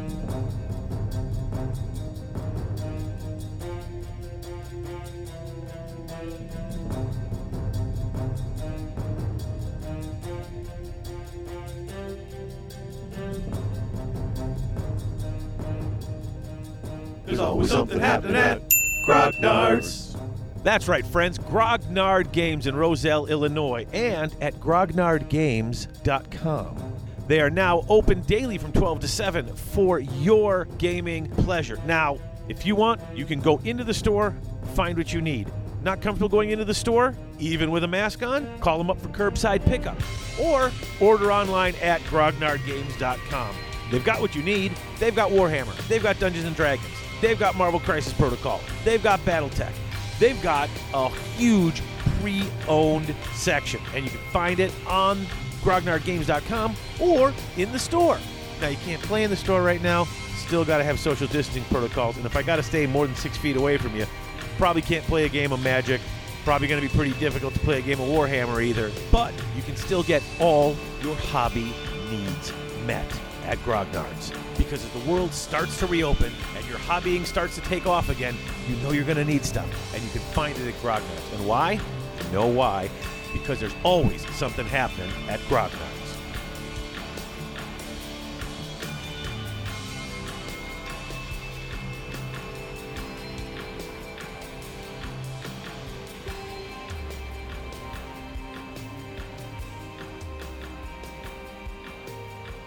Hey, we're back. Hello. What's up? Hey, holy Hey. mackerel. No doubt about it, the Cubs are on their way. Hey, if they go 500 this year, I'll be happy. Oh man, I'll be so thrilled with that. They started off pretty good. Hey, I'm not complaining. It's whatever. I've been a Cubs fan since I was a little kid. I am in an abusive relationship with Major League Baseball, and I know it. I know. So- I love baseball. They're on right now. The Cubs. Oh, are they? They're That I winning didn't- 5. They're winning 5-2. Yay! Hey. All right, so let's look at the. They don't do it as the weird space timeline or as the regular timeline anymore. It's just a list of events. Yeah. I liked when they stylized it a little bit, but they went for depth of information because there's a lot here. Yeah. Okay, They so go back to the freaking age of myth in this thing. yeah, Jeez. they go. Well, that was when they left, right? Yeah, I got it, yeah. They left during the age of myth to form their cities. They steal the Ocarian lantern. They I like the part where they try to go and find the old gods that Teclis taught them about, and nobody answers them. Yeah. Forbidden Horrors is the first one that I really like. Mm-hmm. Decades after the Great Exodus, they wage a terrible war against the abyss-dwelling horrors known only as the Abholons or Chasm Dwellers Yeah. for dominion over the deepest oceans. It's like, huh? Though the Deepkin triumph, many Sithai are lost, and all mention of these nightmarish foes is suppressed and forbidden. I got arrows pointing at all of that because Yeah. that's come on now. That's like a what do you call it from 40K, the 2 legions that nobody talks about. Yeah, the You know 13th what? Wait, Legion. yeah, they fought this stuff, and now we don't even talk about it. Yeah, like come on. These are the Brunos. I don't know what's going on, but this is something where you're going to see another army show up at some point. Who knows, right? Yeah, it'd be interesting. Maybe it's another chaos type army, or maybe it's just something that they got in their back pocket. But there's stories there. Oh, for sure. Now, here we go. The Sleeping City. Okay. Mm-hmm. The Iron Rock Enclave depletes all the fishing villages along the coast of Chostafe, but they require more souls. Mustering all their forces, they invade the underhalls of the Duarden of Gronbeck. They fight hard to protect their treasure hoards, yet by the end of the battle, half the mountain hold inhabitants are dead, and the remainder lie sleeping, never to awaken. Yeah. Not a single gemstone nor ingot of gold is taken. I love that part at the end. Yeah. They were all killed. Nobody. The stuff that everybody else would take is left. Yeah, they just left. They just killed half the people. See, and that's my then- guess is they won the Yeah. battle, and then these guys, they got to hit the forgetful spell on them. But I think I just, and I don't have a textual backup for it here. Mm-hmm. But I feel like those guys have had their souls ripped out. Yeah. Says the remainder lies sleeping, never to awaken. Like, Yeah, they're sitting there like living brain dead. I guess. I mean, I assume that's what would happen if your soul got taken out. You'd either die or you just Yeah. would look Or you like just you were- the body just Yeah. keeps going, but you don't wake up, you don't do anything, I guess. What is a flotsam island? A number of gigantic Yeah. flotsam islands populated by oryx drift too close to their territory. So I would assume that would be just like a floating sea Of garbage? of just garbage. Yeah, That's just on- insane. Yeah. Where did that come from? yeah. And why are there orcs living on it? What is going on? Yeah, so it's like a gigantic like garbage boat that's like Uh-huh. out in the middle of the water, just like wreaking havoc. Yeah, and then you got the Nautilar in here. They established a city atop the shell of a giant Scaphodon, a continent-sized beast that wanders the seabeds of Gur. If it's continent-sized, how, like, okay. You look at the maps of Gur, and there are giant continents and giant oceans. Yeah. But the giant oceans don't seem giant enough that you could fit multiple continents in the. You know what I'm saying? Like if I'm basing continent sized on what is above the water there, it seems like a weird thing. The proportions in this game sometimes get wonky. Yeah. Maybe that's a exaggeration. Continent size. Well, and it's like. It's like Mr. DeWitt says on the Legends of the Painty Men. Like when they talk about Sigmar and them fighting for 12 days, he's like, he always changes that to hours. Because 12 days sounds stupid. He's like, so they didn't eat or go to the bathroom? And he's always bringing up how he changes days to hours. Sigmar doesn't need to go to the bathroom. Like continent, continent, because here's the thing. Even these giant empires that are built aren't continent sized. You don't need it to be continent sized. It could be Texas sized, and that would be plenty size to have your thing on. So it seems crazy to me. Scaphodon. Yeah. Anything else here jump out to you? I like. Yeah, I kind of like back a little bit. I like the White Blade, story. The sword, enchanted by Teclis himself. That sounds cool. Oh yeah, that is an interesting one. Yeah, I like that one. And then kind of like, leading up until the actual Age of Sigmar stuff, where they kind of have to make themselves known. It's like here they come. Yeah, I did like when Archaon realizes they're there. Yeah. And so he sends the Skaven to go find them because with their ramshackle warpstone powered vessels capable of penetrating the depths and their utter disregard for the lives of their own kind, they are uniquely suited for this task. Sure, we'll do it. Yeah, but they have warpstone powered submarines. It's pretty awesome. Yep, but once again, and an utter disregard for the lives of their own. Yeah. Also, then the Kaptar Sea, the Skaven do a gnawhole into the bottom of the sea, and wherever this gnawhole is leading to, they literally put a hole in the bottom of the sea and it acted as a sink drain. Mm-hmm. And so I know. the sea drains like your sink. And suddenly there they are, and there's Nagash like, who are you and what are you even doing here? Yeah. So now he's got them, his skeletons, scouring the bottom of the seas, looking for anybody who might be hiding and not paying their tithe. Right. In the Necroquake, I have a note here saying I never quite understood how or why the Shyish Nadir worked, and now I do. Okay. It's right in that Necroquake, the first part, and I guess it's just the way you quickly explained it. Mm-hmm. I was like, oh, wait, okay. I mean, I knew I read that, and I kind of got it, but I read it this time, and for some reason this clicked for me. Yeah, the inverted pyramid. Yeah, because, he brought all this stuff from the outside. Here's the thing. I knew all the magic and Realmstone around the edge was now brought to the center.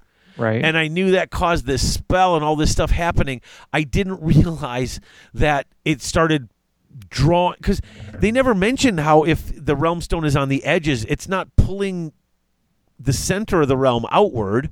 Mm-hmm. But now if you pulled it all in, now it's pulling the outer edges of the realm inward. And maybe it's because of the vast concentration in one spot. Yeah. But it's like the inverted pyramid is actually pointing at the spot where there is so much magic that it's dragging the rest of all the bits of the realm in towards the center. And I'm like, oh, that's kind of interesting. Yeah, it's a good explanation.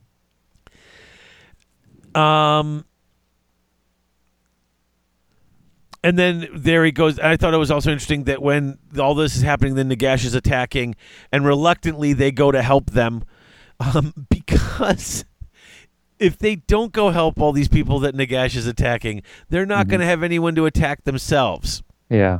So they're going to save them so that they can go and steal their souls later. That's the ultimate pragmatism right there. Exactly. Mm-hmm. Then we're sort of getting into the books, the Marathi and Valakor books are coming in now. Volturnos' Fury. Did you read this? Because I've got arrows and question marks all pointing at this. Okay. Did you read this one? It's on the over the Yeah, it's at the very last column. It's only a paragraph. Yep. While battling Slaneshi revelers of the lurid haze, he is overcome with a sudden spell of savage fury and slaughters the Hedonites with uncharacteristic relish. Yeah. After the battle, he retires to his royal chambers and is not seen for many days. Right. What's going on here? Yeah, sounds like a little Malachi going on, right? Well, they've also got, he was fighting with the Slanesh, the lurid haze. They could have totally been, he could have been drugged. Yeah. The soporific musks of the Slanesh followers could have had something to do with it. Yeah. But Volturnos, I don't think he's an original. He is. He's the last. Is he the last of the He is Awakened? the last of the original. Yes. Yeah. It says that a couple of times, including in his specific bio. Yeah. He is the last one. And right. So he's he's basically a creature of Slanesh. He was Teclis's favorite. He was sort of the leader back before they ran. Yeah. So, there's a lot that's going on here. Mm-hmm. I think it's super interesting, though, that he gets overcome by this, because that you don't know what that is, but it can't be good. Right. You know what I mean? No, for sure. So I'm just reading that, going, "Uh-oh, well, what's going to happen next?" I mean, I know it's like it's the second to last entry too. So they're trying. This is usually where they put this over there, building up, lore. Right. And yeah, I had the same thought in my head, which is like, this is an important plot point that we're seeing right here, right now. Right. This is going to be relevant later, and we need to be paying attention. Yeah. Because this is going to show up in Black Library. I'm certain of it. Yeah, or it's going to be in like another one of the expansion series that they do, as they further the story. I'm sure we're going to get another round of, Teclis, Be'lakor. Oh, sure, not for a Morathi while, books. but yeah. Not for a while, but maybe when they introduce the new season on us, after the Gur realm of Gur stuff. Yeah. But so there's most of the timeline stuff, and then they talk about them going to war. Yeah. So they do all these raids, and an army is called a phalanx, and each has 3 components: the leadership, the soul warden, and the troops. Right. And I'm like, okay, got you. The leadership, the soul. You got to have a soul warden. Well, we'll get into that. But so you've got your Achelian king, your Tidecaster, and your soul scryer. Right. And they're the command group. I like this. They all defer to the king, but they each all have authority.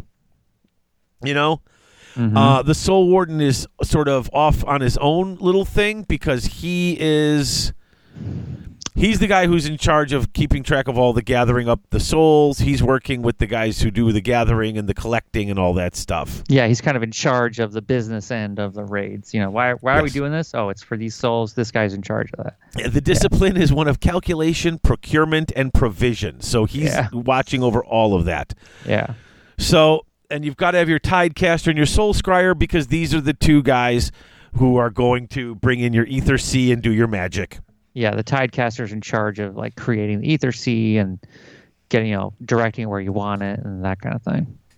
Right. So you've basically got all of your bits and bobs taken care of. This is a rather complicated. I mean, and when I say complicated, I mean there's other assortments, that have lots of other things. These just go with little groups of 3s. It's actually quite simple. They're major armies, but they're command structure, it's very much we need all of these things. We can't go to battle without a soul warden. You got a king leading you and a Tidecaster and a soul scryer. Yeah, I mean they're an elite force. So, they kind of I guess it's sort of this sort of organization kind of reinforces that fact. Yeah, I think. I just think, and game wise, if I was writing a list, I don't really write lists for this because I never got into this army. Although I am enjoying the lore, and when we cover the war section, maybe I'll try to write a couple. But I'm wondering if when you write a list, if you always have a king, a Tidecaster, a soul scryer, and a soul warden in your army, or if you know what I'm saying? Because it sounds like this, for them to go to battle, they have to have all these things to make this happen. Yeah, I mean it's not required in the game to do that, obviously, but no. But it's interesting that it is in here, and then the rest of it is just all broken up and used that way. And it's like, oh, okay. I'm kind of curious as to how this actually works. Yeah. Because I also haven't played against it in God knows how long. It's been. I mean, I didn't play against these guys for at least a year before COVID. Alex brought them against me once or twice, and then I didn't really see anybody else play them against me. I played against one dude.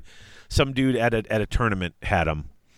But even he was playing super fluffy at the time. It was before they got all their boosts. And he had I have 1 big turtle, and I have 3 eels, and I have 3 sharks. And he just took a little of everything. A little everything, which is cool. And it was fun to play against, and it was touch and go for both of us at times. Because some of that stuff can really hit. But he didn't just have, I just have all eels. Yeah. I sold that to buy my all dragon army.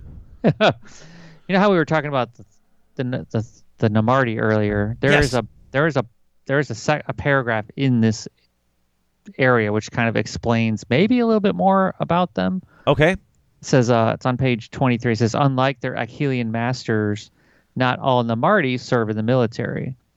Only the most athletic and skilled are chosen for this duty. The rest become laborers under the direction of the various Isharan Thanes. Those Namarti who are selected to join the phalanxes do so willingly, for none understand better the need to acquire more souls for the Corelliums. I thought that was interesting. Oh, yeah. Because that implies to me that the Namarti actually have will, because they can choose, Right. right? Yeah, I mean, they have to. They can't. I mean, they're elves. They're not. They're. There's no such thing as a moronic elf. At least not in this world, right? They have to be smart and clever. These guys are just. I mean, they. It says their souls are withered. It says that they generally die from this. So they're probably, even though they are. It says they're physically perfect. Mm-hmm. But they don't live long, and they can't be all that great. Only the best go to war. Mm-hmm. But still, and once again, of course, the rest of them are the worker class, because you have to, in this caste system, you have to have a worker class. Yeah. I mean, you have to have a worker class. I mean, there's got to be workers everywhere, right? Someone's got to do the work. Sure. But it's all these guys, and that's what's crazy. Yeah. Once again, all this stuff we're talking about is the Akellians. Yeah. Everything we're talking about is Akellians. The Namarti, those eyeless guys, we haven't talked about them really at all, except for, I mean, we did talk about that one box out with them, but this lore itself has given almost no time whatsoever to them. That's which is a shame, because I think it's fascinating. Right, but it also goes to the whole thing you always talk about, being told they are not considered anything important in this society. Right. So let's see. You've got an Akellian battalion. There are 3 formations of Akellian Guard and Leviathan. Mm-hmm. And now, what is interesting is that the Akellians are the 1%. And regardless of gender, all Akellians go into military service. They see it as an honor. All promotions are based on skill and leadership ability. They all go into the armies, and they all have to distinguish themselves to become an Akellian king, unless you've got the magical powers, and they talk about that later. If you're tagged as magical, you go into the... Because they break them down. What are the 2? The Akellians have what? They've got... Those are the Ishran and the Akellians. Isharan, yeah. Yeah, the Ishran are your wizards, and the Akellians are your non-wizard 1%. Yeah. And... I love how it also talks about here how there is literally no sort of bloodline promotions, nothing goes, because even the people who have even the 1%, it's not like they're having the 1% children. Right. That is completely random, and you could have 2 completely healthy 1%ers. And have a bunch of kids, and they'll all be part of the 99%. It doesn't follow any. So, however you're born, you are just put into that level of service. You're either the guys who are gonna grow up to be the leaders, or you're all the other crap. Right. And it's just it's crazy as you read through this how that works. I also I just wonder how Idona society works. It's like it's got to just be. They're practically slave. It's literally the feudal system. Yeah, it's literally the feudal system, but there are less layers in the middle. Yeah, but it's completely random, though. You know what I mean? Like, I mean, well, and that's why their whole society, the Isharan or Asharan, I don't know how to pronounce. That's you know what? That's what I'm going to do next time I talk to. I'm going to just. Can somebody please? That's my big request. I'm going to talk to my friends at Games Workshop and be like, can somebody please tell me? Give me a pronunciation chart for these things. They put one out in a White Dwarf a couple issues ago. Oh, goodness! Where they have one. Yeah. But so. You got, the magic half of the 1%, and they are basically taken at a young age and taught to do the magic because that's super, super important. Find out what he's adept in. He's either going to be throwing ether sea around or doing healing or pulling souls or fixing souls. That's their job. Everybody else with a solid soul is going into the military. Yeah. And they're going right into ROTC. They're going into they're going to officers train. But they all start off as your basic warrior.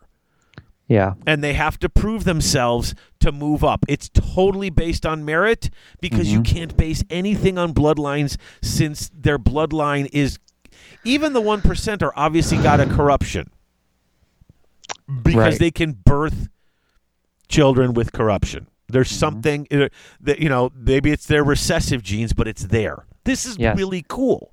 I mean, who can? I guess I have questions about how their society works. Like, who can reproduce? Can the Namarti reproduce, or is it only Achelians? No, everyone can reproduce because Namarti can have. It's completely random. It says I thought I read Namarti can have Achelian children. Yeah, I was trying to find reference to that somewhere, and I couldn't really find anything. The crazy thing is, their society, there's got to be almost no parental connection, because if your child is born and if you're an Achelian and you have a Namarti child, that child has to automatically, it says in there that the Namarti, one of the few things it says about them is they spend their first few years going through all sorts of magical procedures just to make them live and survive, right? Right, yeah. So they take them at this young age, and they're constantly being worked on to survive, right? Mm-hmm. And then once they're okay, they get shipped off to the worker class. It's not like it's not like Junior is heading off to his crappy worker job and then coming home to the king's castle and being like, "What's up, Ma?" Right, that ain't happening. No. Right. So the familial ties in this society is the part that seemed to be almost non-existent. Right, which is very well, I guess it's very non-elf-like from what we're used to, because that was all about lineage and, that kind of thing. Yeah, and this is the part that I find interesting, although horrible. Mm-hmm. So every Achelian gets put into the military, and if you prove yourself, if you are good, eventually you could make it up to being named a king. Yeah. It doesn't seem like they have necessarily their own full kingdoms. They're just at the top of society. That's like a top level. Yeah. Because it doesn't. I mean, it seems like eventually more people are going to be named kings, or do they just name them kings when the old king dies? Like, do they literally just have these different enclaves? I would think so. I mean, I think you can get high up in Achelian society and not be a king, and then if you're a good enough warrior, when that other guy dies, you become it. But I don't think king means leader, because of the way this place is structured. Let me find it, because I know I marked it in the book here. I took a note somewhere in my book. I don't think king even refers to being in charge of an enclave. I think it means being like the top general. Hold on a second. Here, page 24, middle column. The ultimate goal for any Achelian is to gain command of their own phalanx. This honor is earned through exemplary service, rather than inherited, with new commanders ordained by military council of elders. Such battle leaders are granted the title of king or queen and confirms ascension to the highest level of society. Yeah. Now, the very next sentence is, okay. By contrast, outcasts and libertines. That's the phrase they're using here. The outcasts and the libertines, which we are totally going back to that medieval sort of, this is, who do not earn the trust of the elders, are often assigned to the rank of thrallmaster. So the Namarti don't even have Namarti in charge of their units. Right. Anybody who is sitting there who is like, screw society, they're the outcast. I don't like the caste system, or they're just emo, or they're because on the other page they say about the thrallmasters, usually under direct command of an Achelian thrallmaster. This rank is considered by other Achelians to be dishonorable, and is often forced upon outcasts and disgraced scions. Like, well. Yeah, because think about it. Yeah. Everyone is aspiring to earn glory in battle to become a king, right? Right. Or they're a wizard. These guys, listen, you've reached the peak of this part of that job, which is you're in charge of these Namarti, and there's really no glory and honor to be had. You're just wrangling them. You're like a Namarti farmer. Yeah.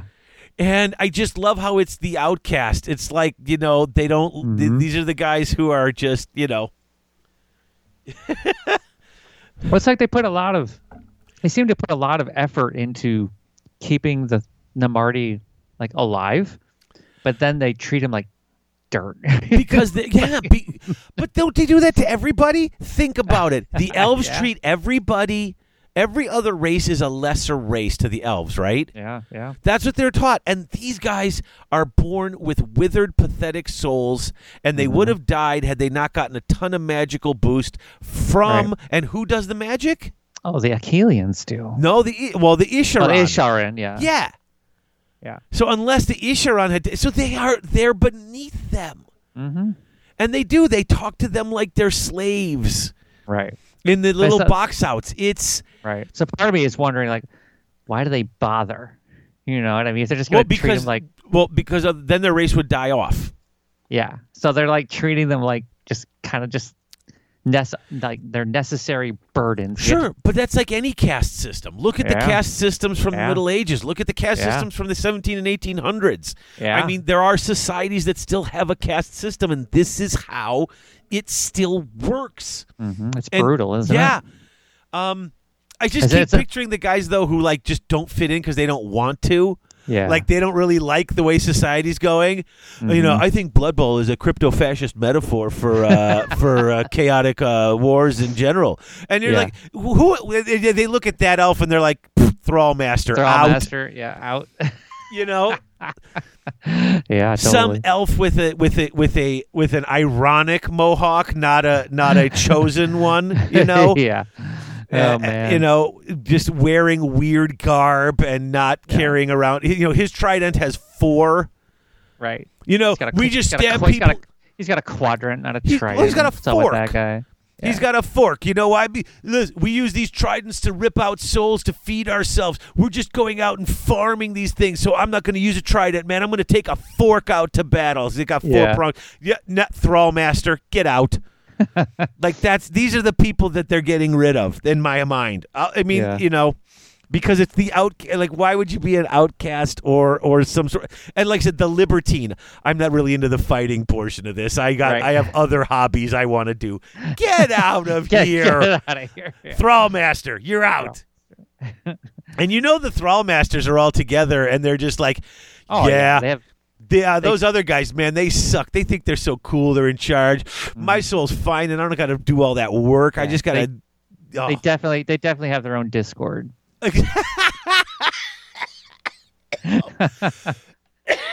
Oh goodness, I'm dying. Okay. Sorry. But yeah.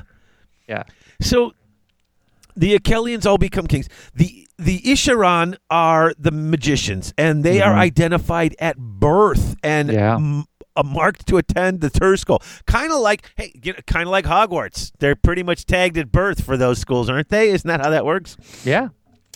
They're assigned to arcane specializations. And I like the city building, healing, and diplomatic pursuits. So I love the guys that they talk about who are the ones who can just take coral and stuff and reform it. Yeah. And this again goes back, as you were saying, to the wood elf stuff, even the Tolkien elf stuff, where I'm not going to cut everything down and rebuild it. I'm not using stone. I am magically reforming the coral, but leaving the coral whole. Right. The wood elves did that. Yep. You would see them do that with, causing the trees to grow into the shape of their home, right? Rather than cut it down and build it. Well, that's the only way the Dryads would let them exist in those woods. Exactly. Mm-hmm. Yeah, that's interesting, and I didn't think about that. Then, of course, you got the Tidecasters, the Soul Scryers who navigate the dark via spirit light, and the Soul Renders who remove them, and the Soul Wardens who take care of them. Mm-hmm. So they've got they got a lot of jobs going into this book. They're not just going to war. Yeah. You've got the leaders, but then it's like, okay, these are the guys who are going to tear all the souls out of these guys. These are the guys who are going to grab those souls and make sure they're kept and held and used proper. These are the guys who are coming in and overseeing and doing the accounting of all of this to make sure it's all happening right. Yeah. This is a lot of superfluous, Yeah. stuff on top of the needs of this army. But it's I mean, yeah, I don't know. Like, there's just like this. I like the inner conflict of the thing. But the stuff that they do, the Achilleans do, is just terrible. Yes, they're horrible. Like they go, like it actually says in here, they have this practice, where this voriptus, this Phaeacian practice voriptus, a brutal custom that tasks students with infiltrating the Namarti compounds of their own enclave and slaying at least 3 of the thrall warriors within. Yep. According to the hot-blooded Phaeacian, this ritual keeps both the lesser caste in check and hones the ruthlessness of their graduates. Like, W2F, man. Oh, well, yeah, but that whole enclave is just bananas. Yeah. Okay? I mean, they're crazy. And here's what we're going to do. I think it's roughly about time to take a break. We're going to take our last break. I think our last break. And then what we're going to do is we're just going to come back, and we have six. We have 6 enclaves to talk about. Okay. We're just going to talk about the enclaves, and then I think we're going to call it. We're not going to go into the lore of each of the guys, because when we talk war, that's after we talk about all their cool special abilities and stuff, we generally spend some time discussing whether the characters, the units match the thing. And this is a short one, too. It's only got, let's see, they got 14? No, 16. Yeah. They've got not too only many. 16 entries. Right. Most of those are characters. Oh, yeah. Battle line Behemoth. Aloplexes can be battle line. You've got Morsar Guard and the Achillean Guards. They can be battle line if there's an Achillean king. Yeah. And then it's leader. Yeah. Maybe that's part of the problem. Maybe that's the thing. Maybe, okay, at least this looks different. These guys suffer a little bit from, not as bad, but they suffer from a Fire Slayer problem where, but it's not as bad because they've got the different mounted guys. Right. They got the shark and the eel and the turtle. Yep. So they got all of that. But you've got a bunch of leaders, and then you've got Namarti. You got your 2 different types of Namarti battle line. Yep. And then depending on who you take as your leader or what faction you take, you could take some of the other stuff as battle line. But it's pretty much, it seems like the bulk of the army, unless you're going elite with the Achillean warriors, it's just a lot of Namarti. Yeah. Which are really strong now. Yeah, but they also and they also don't look. They've got enough difference between the different model. Even the Namarti and the Achillean troops have more differences to them than the Fire Slayers do. That's true. So, I think what is it? The Fire Slayers non-character models. I think there's only 2 kits. There's split kits. There's the Hearthguard, and then there's the Berserkers. Yeah, it's pretty much 2 kits. All right, so break and then back and then the 6 enclaves. Cool.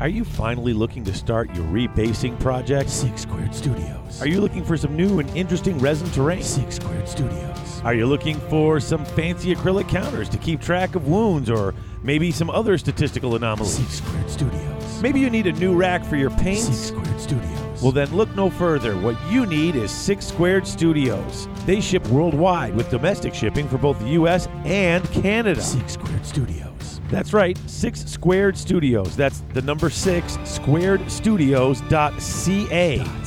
When your gaming needs go beyond your basic dice, tape measure, models, and paints, think 6 Squared Studios. 6 Squared Studios. Now all your base are belong from them.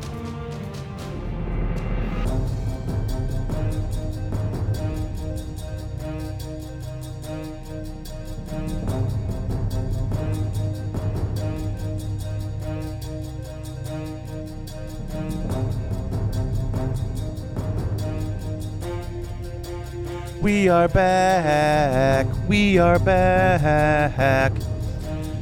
Hello. With the Ion Rack. 6 prime enclaves. Yeah. Now, the enclave is what they call each of their... these are just the different... When they broke off into different groups. Yeah, like they're factions. Yeah. I mean, they first come down, and they were one big faction, and as they broke off... Mm-hmm. You know, Volturno's just smart enough to realize you can't keep them from breaking off. In fact, they have had fights about people breaking off, and it just hurts themselves. They've had civil wars before, these guys. Yeah, because even these guys have trouble getting along with each other.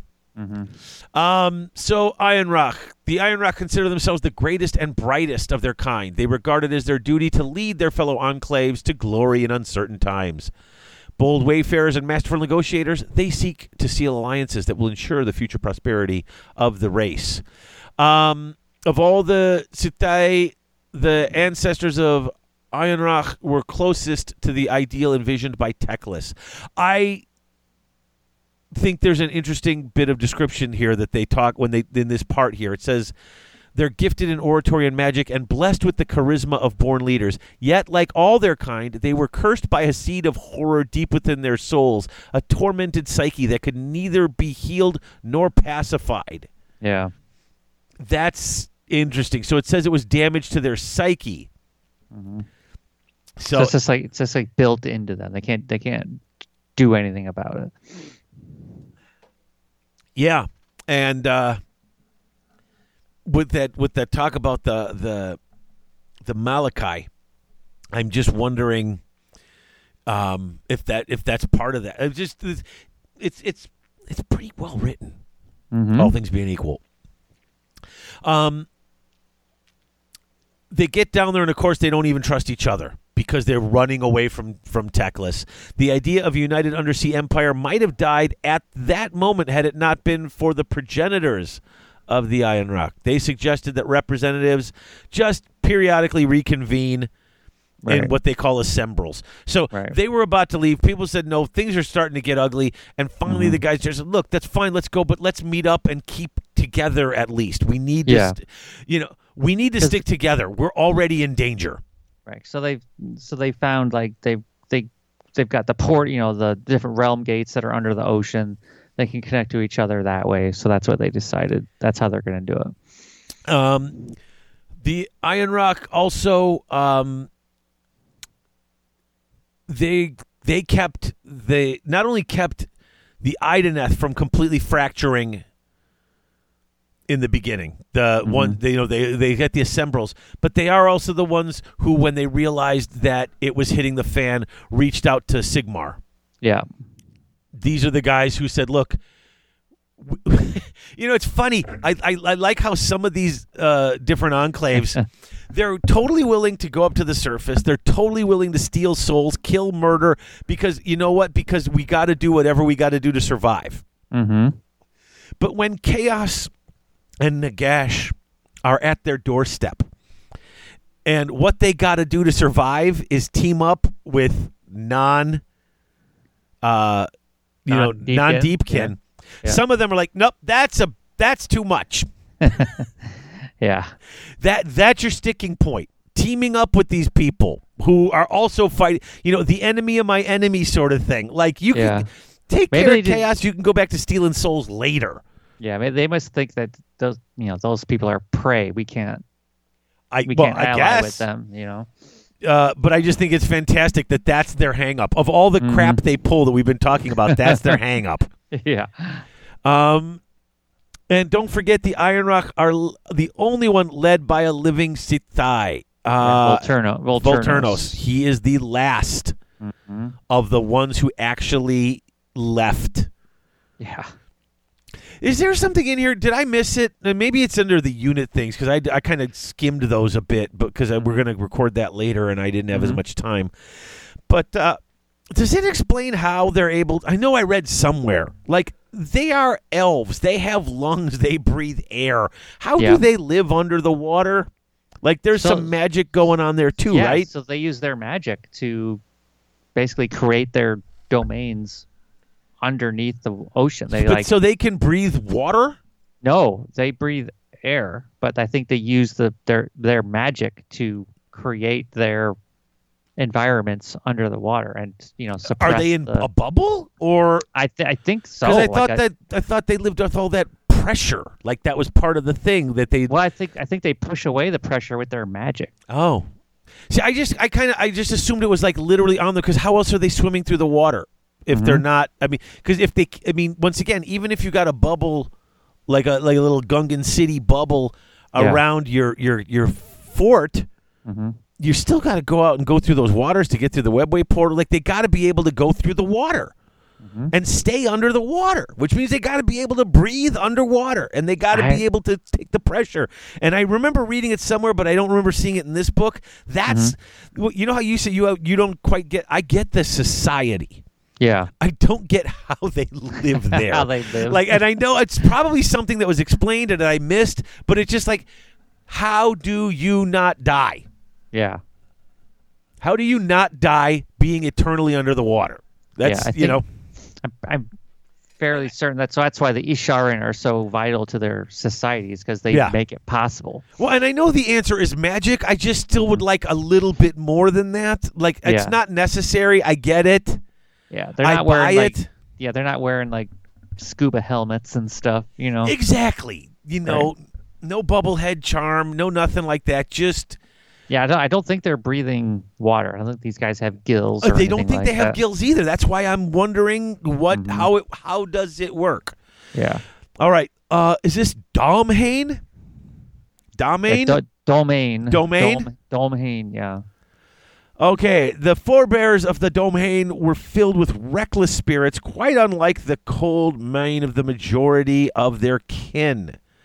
They were one of the first to part ways. They settled in Gur. Of course they did, because when you're restless spirits, reckless fighters, you're going to wind up in Gur.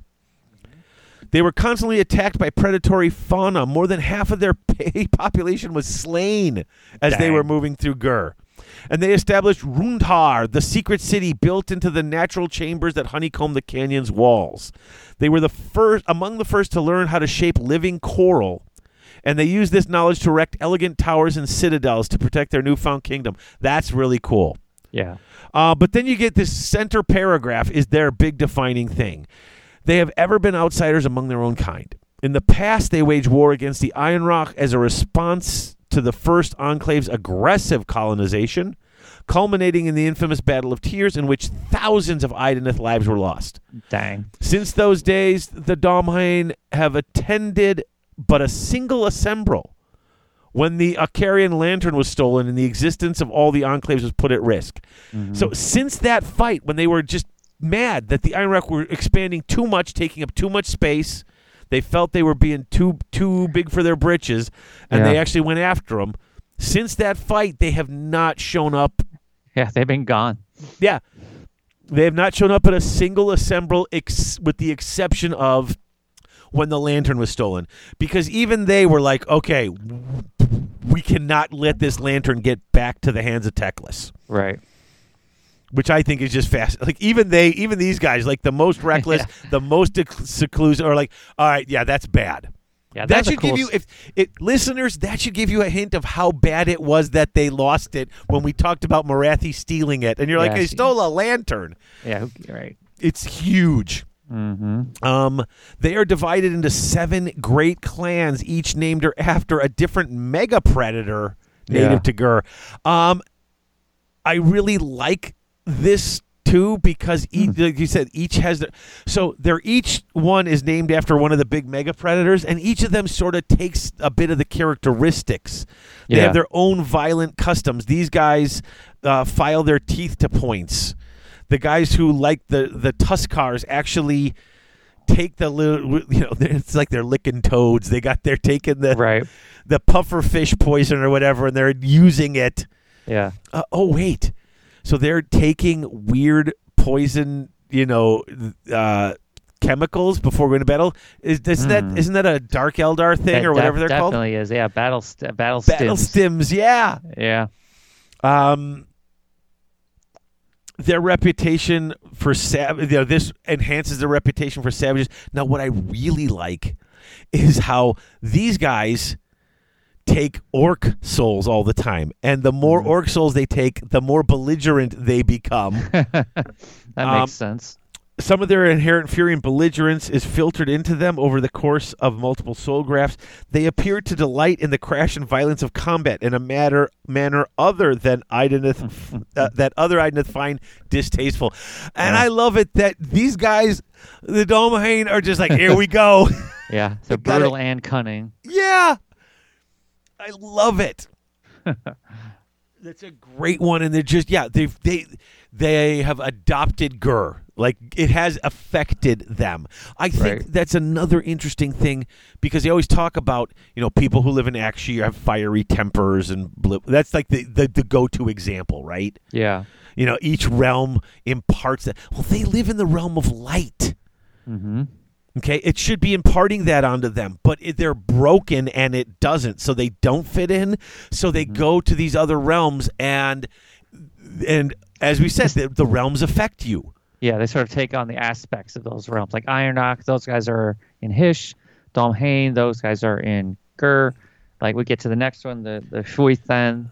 It's kind of obvious where those guys are. Consumed by rage. Oh, look, where they, Yeah. And they're in Akshi. Exactly. They're the only major enclave that is entirely controlled by military campers. So, whereas the other, now you have the Isharan and the Akelians, and the power is generally balanced, although sometimes sways to one side or the other, but not here. This is full-on Akelian. The fighters are in charge. Right. They raid constantly, even when the Reef of Souls is filled to capacity. I just love the concept of a Reef of Souls. Where do we keep them? Well, we're underwater. Yeah. We keep them in the coral. They don't have the gems. They don't have the gems of the Eldar to store the souls in. They keep them in the coral reefs. So, I got a question. Yeah. So, if there's a dying Idoneth Deepkin, right? He's dying. He's gonna die. He's mortally wounded. He's gonna die. Does the Soul Render guy go up there and take out that guy's soul and put it in a gem? Put it in the Soul Reef. Maybe. I mean, I would assume so. Right. That's what the Eldar do, right? You take at least the whole souls. I don't know about the Namarti. Do you want to take a broken soul and put a broken one that withers on its own into? But if there's an Achillean soul, guy's dying. He's not gonna make it. He's gonna die. Yeah, but that's what I'm saying. Yeah, so Achillean or Isharan. Does he get his soul plucked by the Soul Render? I don't know. Maybe. I would think. I mean, I'll give that a definite maybe. Yeah, because what's the Soul Reef? I mean, is that where they keep the souls? Yeah, I don't know. Last thing about go ahead. No, go ahead. Sorry, I was just going to say something dumb. Go ahead. Last thing about the Phaeton, the other ones don't like them because they are kind of they're kind of jackholes. They are. Their callous and belligerence has not endeared them to their kin. In fact, some have intimated the entire enclave is infected with the Malachi. But there is no outright proof that's ever been discovered that they are all infected with it. Mm-hmm. But there are rumors that they are because of how crazy they get when they're fighting. Yeah. The Morphon. They are from the realm of death. I do kind of like these guys. From the realm of death, they understand the power of fear. When they bring in the tide, it's much scarier. There's more fog. There's more just slippery moving about. It brings, it's clammier. It just brings in that horror aspect to it. So these are the realm of death guys. These are the Shyish dudes. Yeah. Yes, their gloomy sea is known for its oily jet black waters. It's oily water, yuck. Mm-hmm. A strange sheen of witch light seems to cling to them whenever they emerge to raid the shorelines. Coldly pragmatic with a talent for soul magic. They can resurrect slain Namarti almost as quickly as they fall in battle, which is, that's really, yeah. Huh. How are they doing that? It is true that they attack the settlements of the dead almost as often as they strike those of the living, and this may yet spell their doom. Since Nagash has become aware of them, legions of the undead have been sent to scour the great quagmire for the elves' presence. His eyes are now fixed upon the citadel of Mordrekai or something. They know it, and they are preparing for it. Yeah. So it sounds to me like they're... I mean, do undead have souls? Like, I don't think so. I don't know, but I mean, but they sounds could. Like there is one of those stories, and I think it was, maybe we skipped it in the space timeline, where they went after the vampire, and that vampire was going after them, trying to get some revenge for some raids, and they did not kidnap. They did not kill him. They kidnapped him, and that was. So it says there's been accusations of outright necromancy and the transfer of withered, long dead souls from undead beings into living vessels. Yes. Yikes. That's accusations, though, not proof. Yeah, here it is, the Blood Coast with Neferata. She sent the vampire lord Radvok. And he's fighting, and... there you go. He's knocked from his steed, and they bind him in fetters of ice. As he is dragged beneath the waves, the vampire realizes to his horror that the Morfen were seeking a much grander prize than mere mortal blood chattel. They came for him. And remember, they prolong their lives through drinking blood, right? He's a vampire. Yeah. How much you want to bet this guy is being poked and prodded and studied to figure out how he maintains his life? Oh, yeah. Oh, yeah. He's a science experiment. He is. That's man. Yeah, there's some cool stuff happening with that group. Yeah. They're in a lot of danger, and there's all, you know what? If they're stealing from hey, eventually everybody dies. If we could take their soul and then when they die, do something with that. Yeah, because what is Nagash always PO'd about, right? It's the people not giving up the souls, which are his due, right? Nagash thinks all souls belong to him, right? Mm-hmm. Which isn't happening. Obviously, people are dying, and Sigmar is, Sigmar the soul thief is taking them. He's stealing them off. It's like the Idona Deepkin are taking them and putting them in their people, and apparently they can recycle souls, which is interesting. Yep. And so he's mad at, and Nagash is mad at everybody. Like,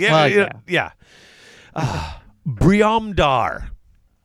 Yeah. They are another enclave that has splintered from the Iron Rock. They are in Gairan. Mm-hmm. The center of a great kelp jungle. They established the heart of their realm. The Driftwood Citadel of Cranstock. I kind of like it's a Driftwood Citadel. That's an interesting one, too. Yeah. They have gone much farther inland than most others have. Mm-hmm. With control of the important whirlway known as the Lathway, or Lathway, they are able to launch raids into any of the mortal realms. Yeah. And what truly sets them apart is their Isharan, especially their soul scryers. Working together, the elven mages have unlocked many secrets of the soul and the ways in which it can be healed. Mm-hmm. It's their hope one day to ensure that all Idoneth are born with spirits as hale as their bodies. They have a great reverence for nature. In fact, the spirits of the forest are welcome in there. They work closely, comparatively to other races. They work very closely with Alariel and with the Sylvaneth. Yeah, so these are kind of like the stealth group, right? They like camouflage and Yes. themselves, and that's kind of awesome. But I think it's also cool that because I mean, just about any race, even when the Stormcast show up in Ghyran, like the Dryads don't like them.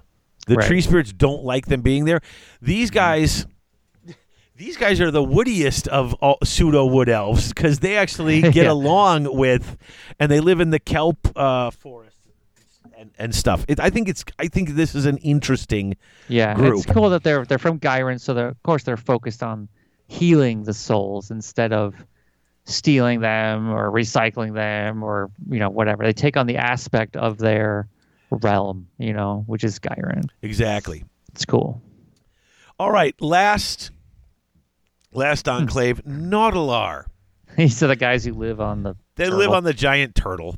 Of course, it's called Naudalar because it's like a nautilus, which is a big shelled beast. Yep.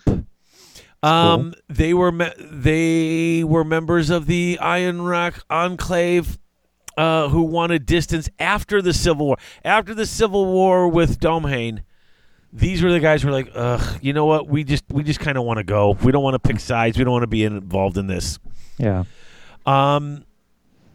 They were granted the city of Galanar, established by Iron Rock artisans on the debris-littered bed of the Maithnar Sea in Ghyran.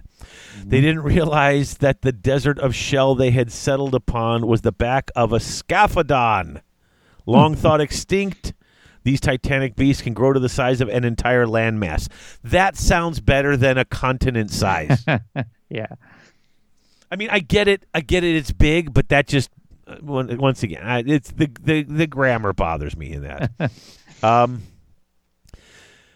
It took to the open ocean, eventually passing through a whirlway and seeking the warmer waters of the Atlas Ocean in Gur, where it remains to this day. Protected by the behemoth that carry away, they named it Nautilon. Yeah. And so they are the Naudalar, the ones who live on Nautilon. Makes sense. So this is supposed to be the enclave you take if you're going to take like the Leviathan army, right? I believe so. Yeah. In fact, let me just take a look in the back. Because you can take a bunch of them. The Alapexes are battle line in a Phaethon army because, Yeah, because they're all sharks and want to kill you and stuff. Right. And where are the Leviathan battle line if a Naudalar army, the behemoths. So in a 2,000-point game, you can take them as battle line. They're 500 points apiece. Right. So you could have three of three. them, and then you got to take a leader. Yeah. Wow. I know. Wow. You can take an Achillean King. You can take one for 250. There you go. That just seems. You have 4 models in your army. Well, you still have 250 left. You could take a couple of other characters. Oh, that's true. Yeah. You on a couple of casters, I guess, but God darn. All right. So, yeah, they constantly assailed by the monstrous wildlife of Gur. They learned to harness the awesome strength of the shell-clad giants known as the Leviathans. Yeah. And in battle, armored wedges of Naudalar Leviathans are driven forward to smash holes in the enemy line, the diamond-hard shells providing a shield for the advancing Ideneth. Yeah, that's the one that because I don't think were the Naudalar in the old book?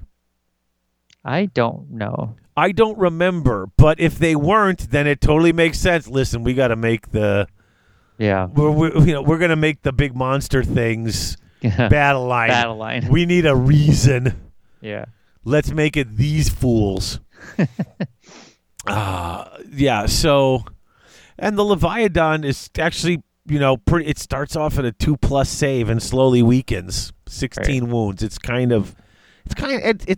cool model. It's cool. We're not getting into the war, but there's a lot of cool stuff in this army. I just the thing that has kept me from now, I'm almost talking myself into it, but I got to get all my other projects off the table before I would even think about this. Right. But gosh, I kind of I'm looking at this. I kind of like it. That whole weird riding in the air, but it looks like we're riding in the sea. Plus, I want to know how they breathe in the water. Now I added Yeah. that to my list. I want to know how that works. You want a Magic. societal breakdown explanation. I want a magical water breathing explanation. Yeah, it's magic is the answer. I am glad we decided to break this into 2 parts because despite the fact that we had a 20-minute opening segment where we had phone calls and we talked about death armies and paint scheme, we basically did a mini toolbox in the middle of the listeners' caller section. Right. Hey, but we got a call that, hey, it works. Yeah. Forget about it. So I think that's it. Okay. I mean, is there anything you wanted to add about these guys that you really I mean- like or something you wanted to talk about? I mean, as far you I mean, got as far as- time. Yeah, as far as lore goes, I mean, I suppose we're gonna touch on like the units next time, right? Oh, yeah. I Yeah. mean, we're going to, we get you just like we've been doing. When we get to that unit in the lore, we'll discuss that unit, their actual unit and how they play to the lore. And then we'll talk a little bit more. I'll try to get a couple of lists together or some ideas of how things work together, what I would combine. Maybe that's it. Maybe we don't need to go over full-on lists so much, like what little items I'm going to take, but what kind of things would we put together at least? Like I would take these things for this reason, see what I can get together. Sure. I don't know. That might be more interesting. Otherwise, it was putting together lists. Hey, what kind of hordes can I run? That's basically every list I do. Well, you can do a awesome horde army with this. Can really you? can. Oh yeah. Oh, don't tempt me. The thralls are super cool. Yeah? Oh yeah, you can really buff them with all the different units now. You can get them like all the any bonus you would want. You could get it with the different characters and stuff. Interesting. Like the Thrall Master. That dude's awesome.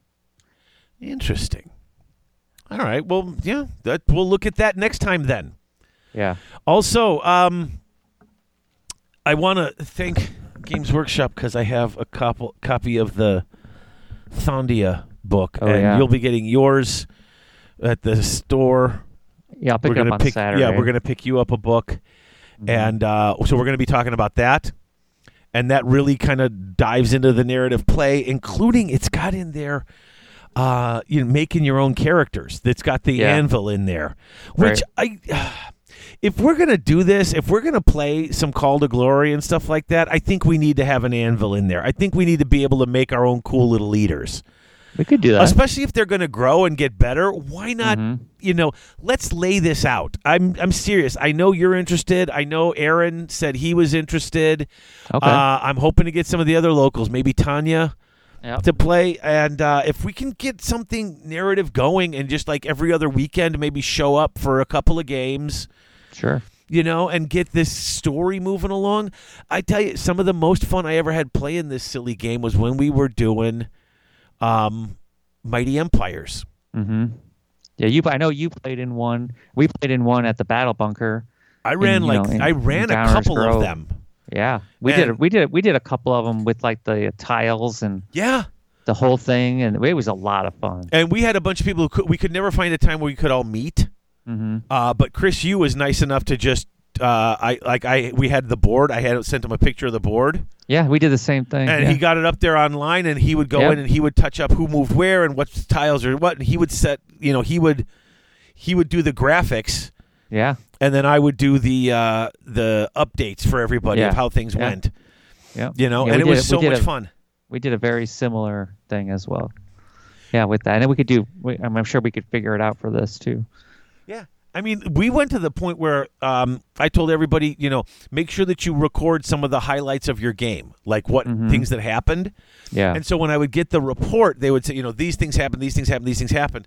And so after the rounds, I would not just list who won and who lost, but sort of throw in a bit of narrative for everything, just sort of at least getting like a running commentary on the different battles and stuff. And it was so much fun. And if we could do something like that again, I would love it. Yeah, I mean, we'll have that whole, extra, space at Grognard's to fill it up to do this kind of stuff. Yep, and next time I see you, I can get you I have the couple of boxes of these models for you, and I've got your board, your 6-squared mat board. Oh, yeah, nice. Frame. Cool. Yeah, and we could totally, like I said, we could just get together at Grognard's and get some games in, and I think it'll be fantastic. Yeah. What I thought was curious is I was just wondering about the Thondia book, the release itself, and then the big box that comes with it. Yep.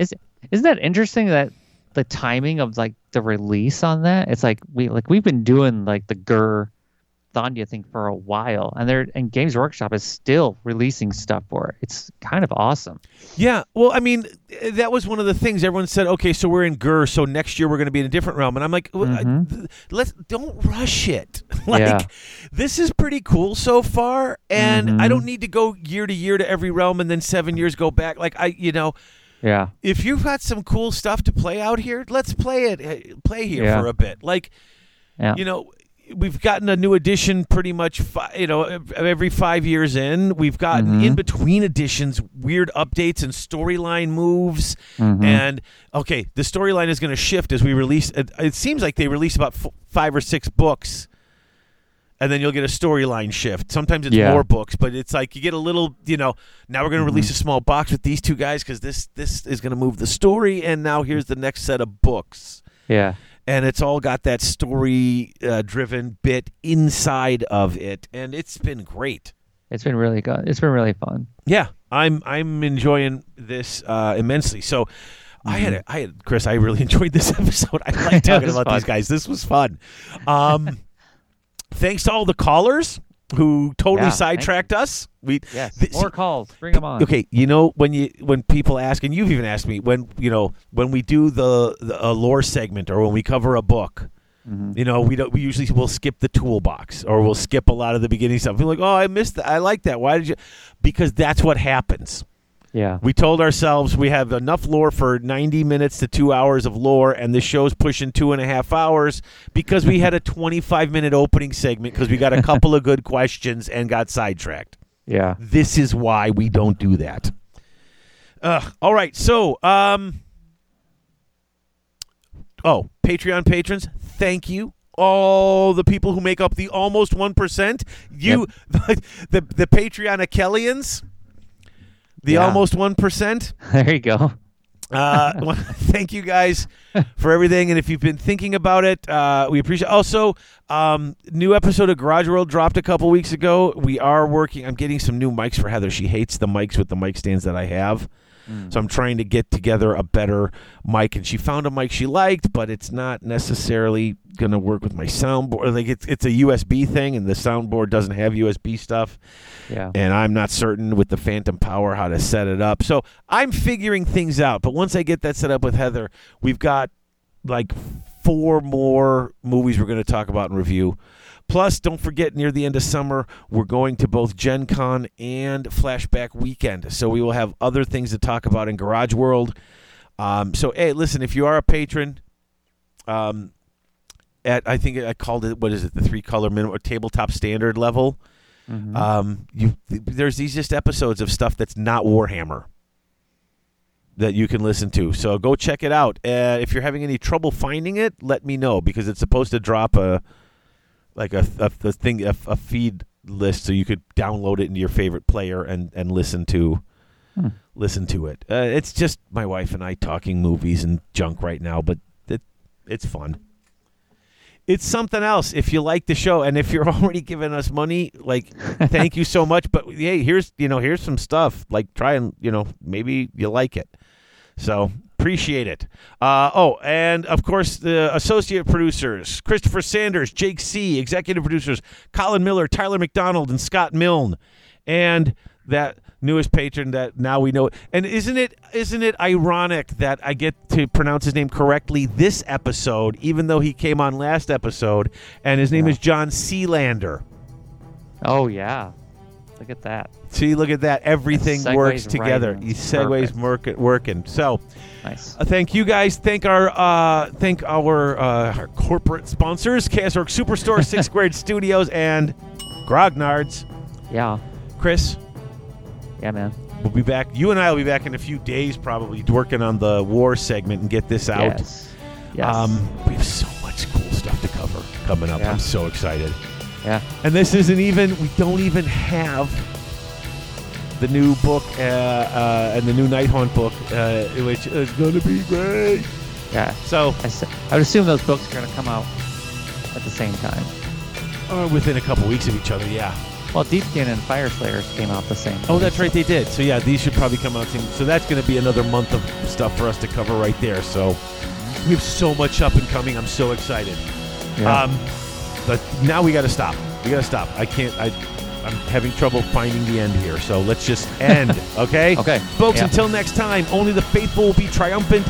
Only the faithful will stand when all others fall, and only the faithful know no despair except in failure.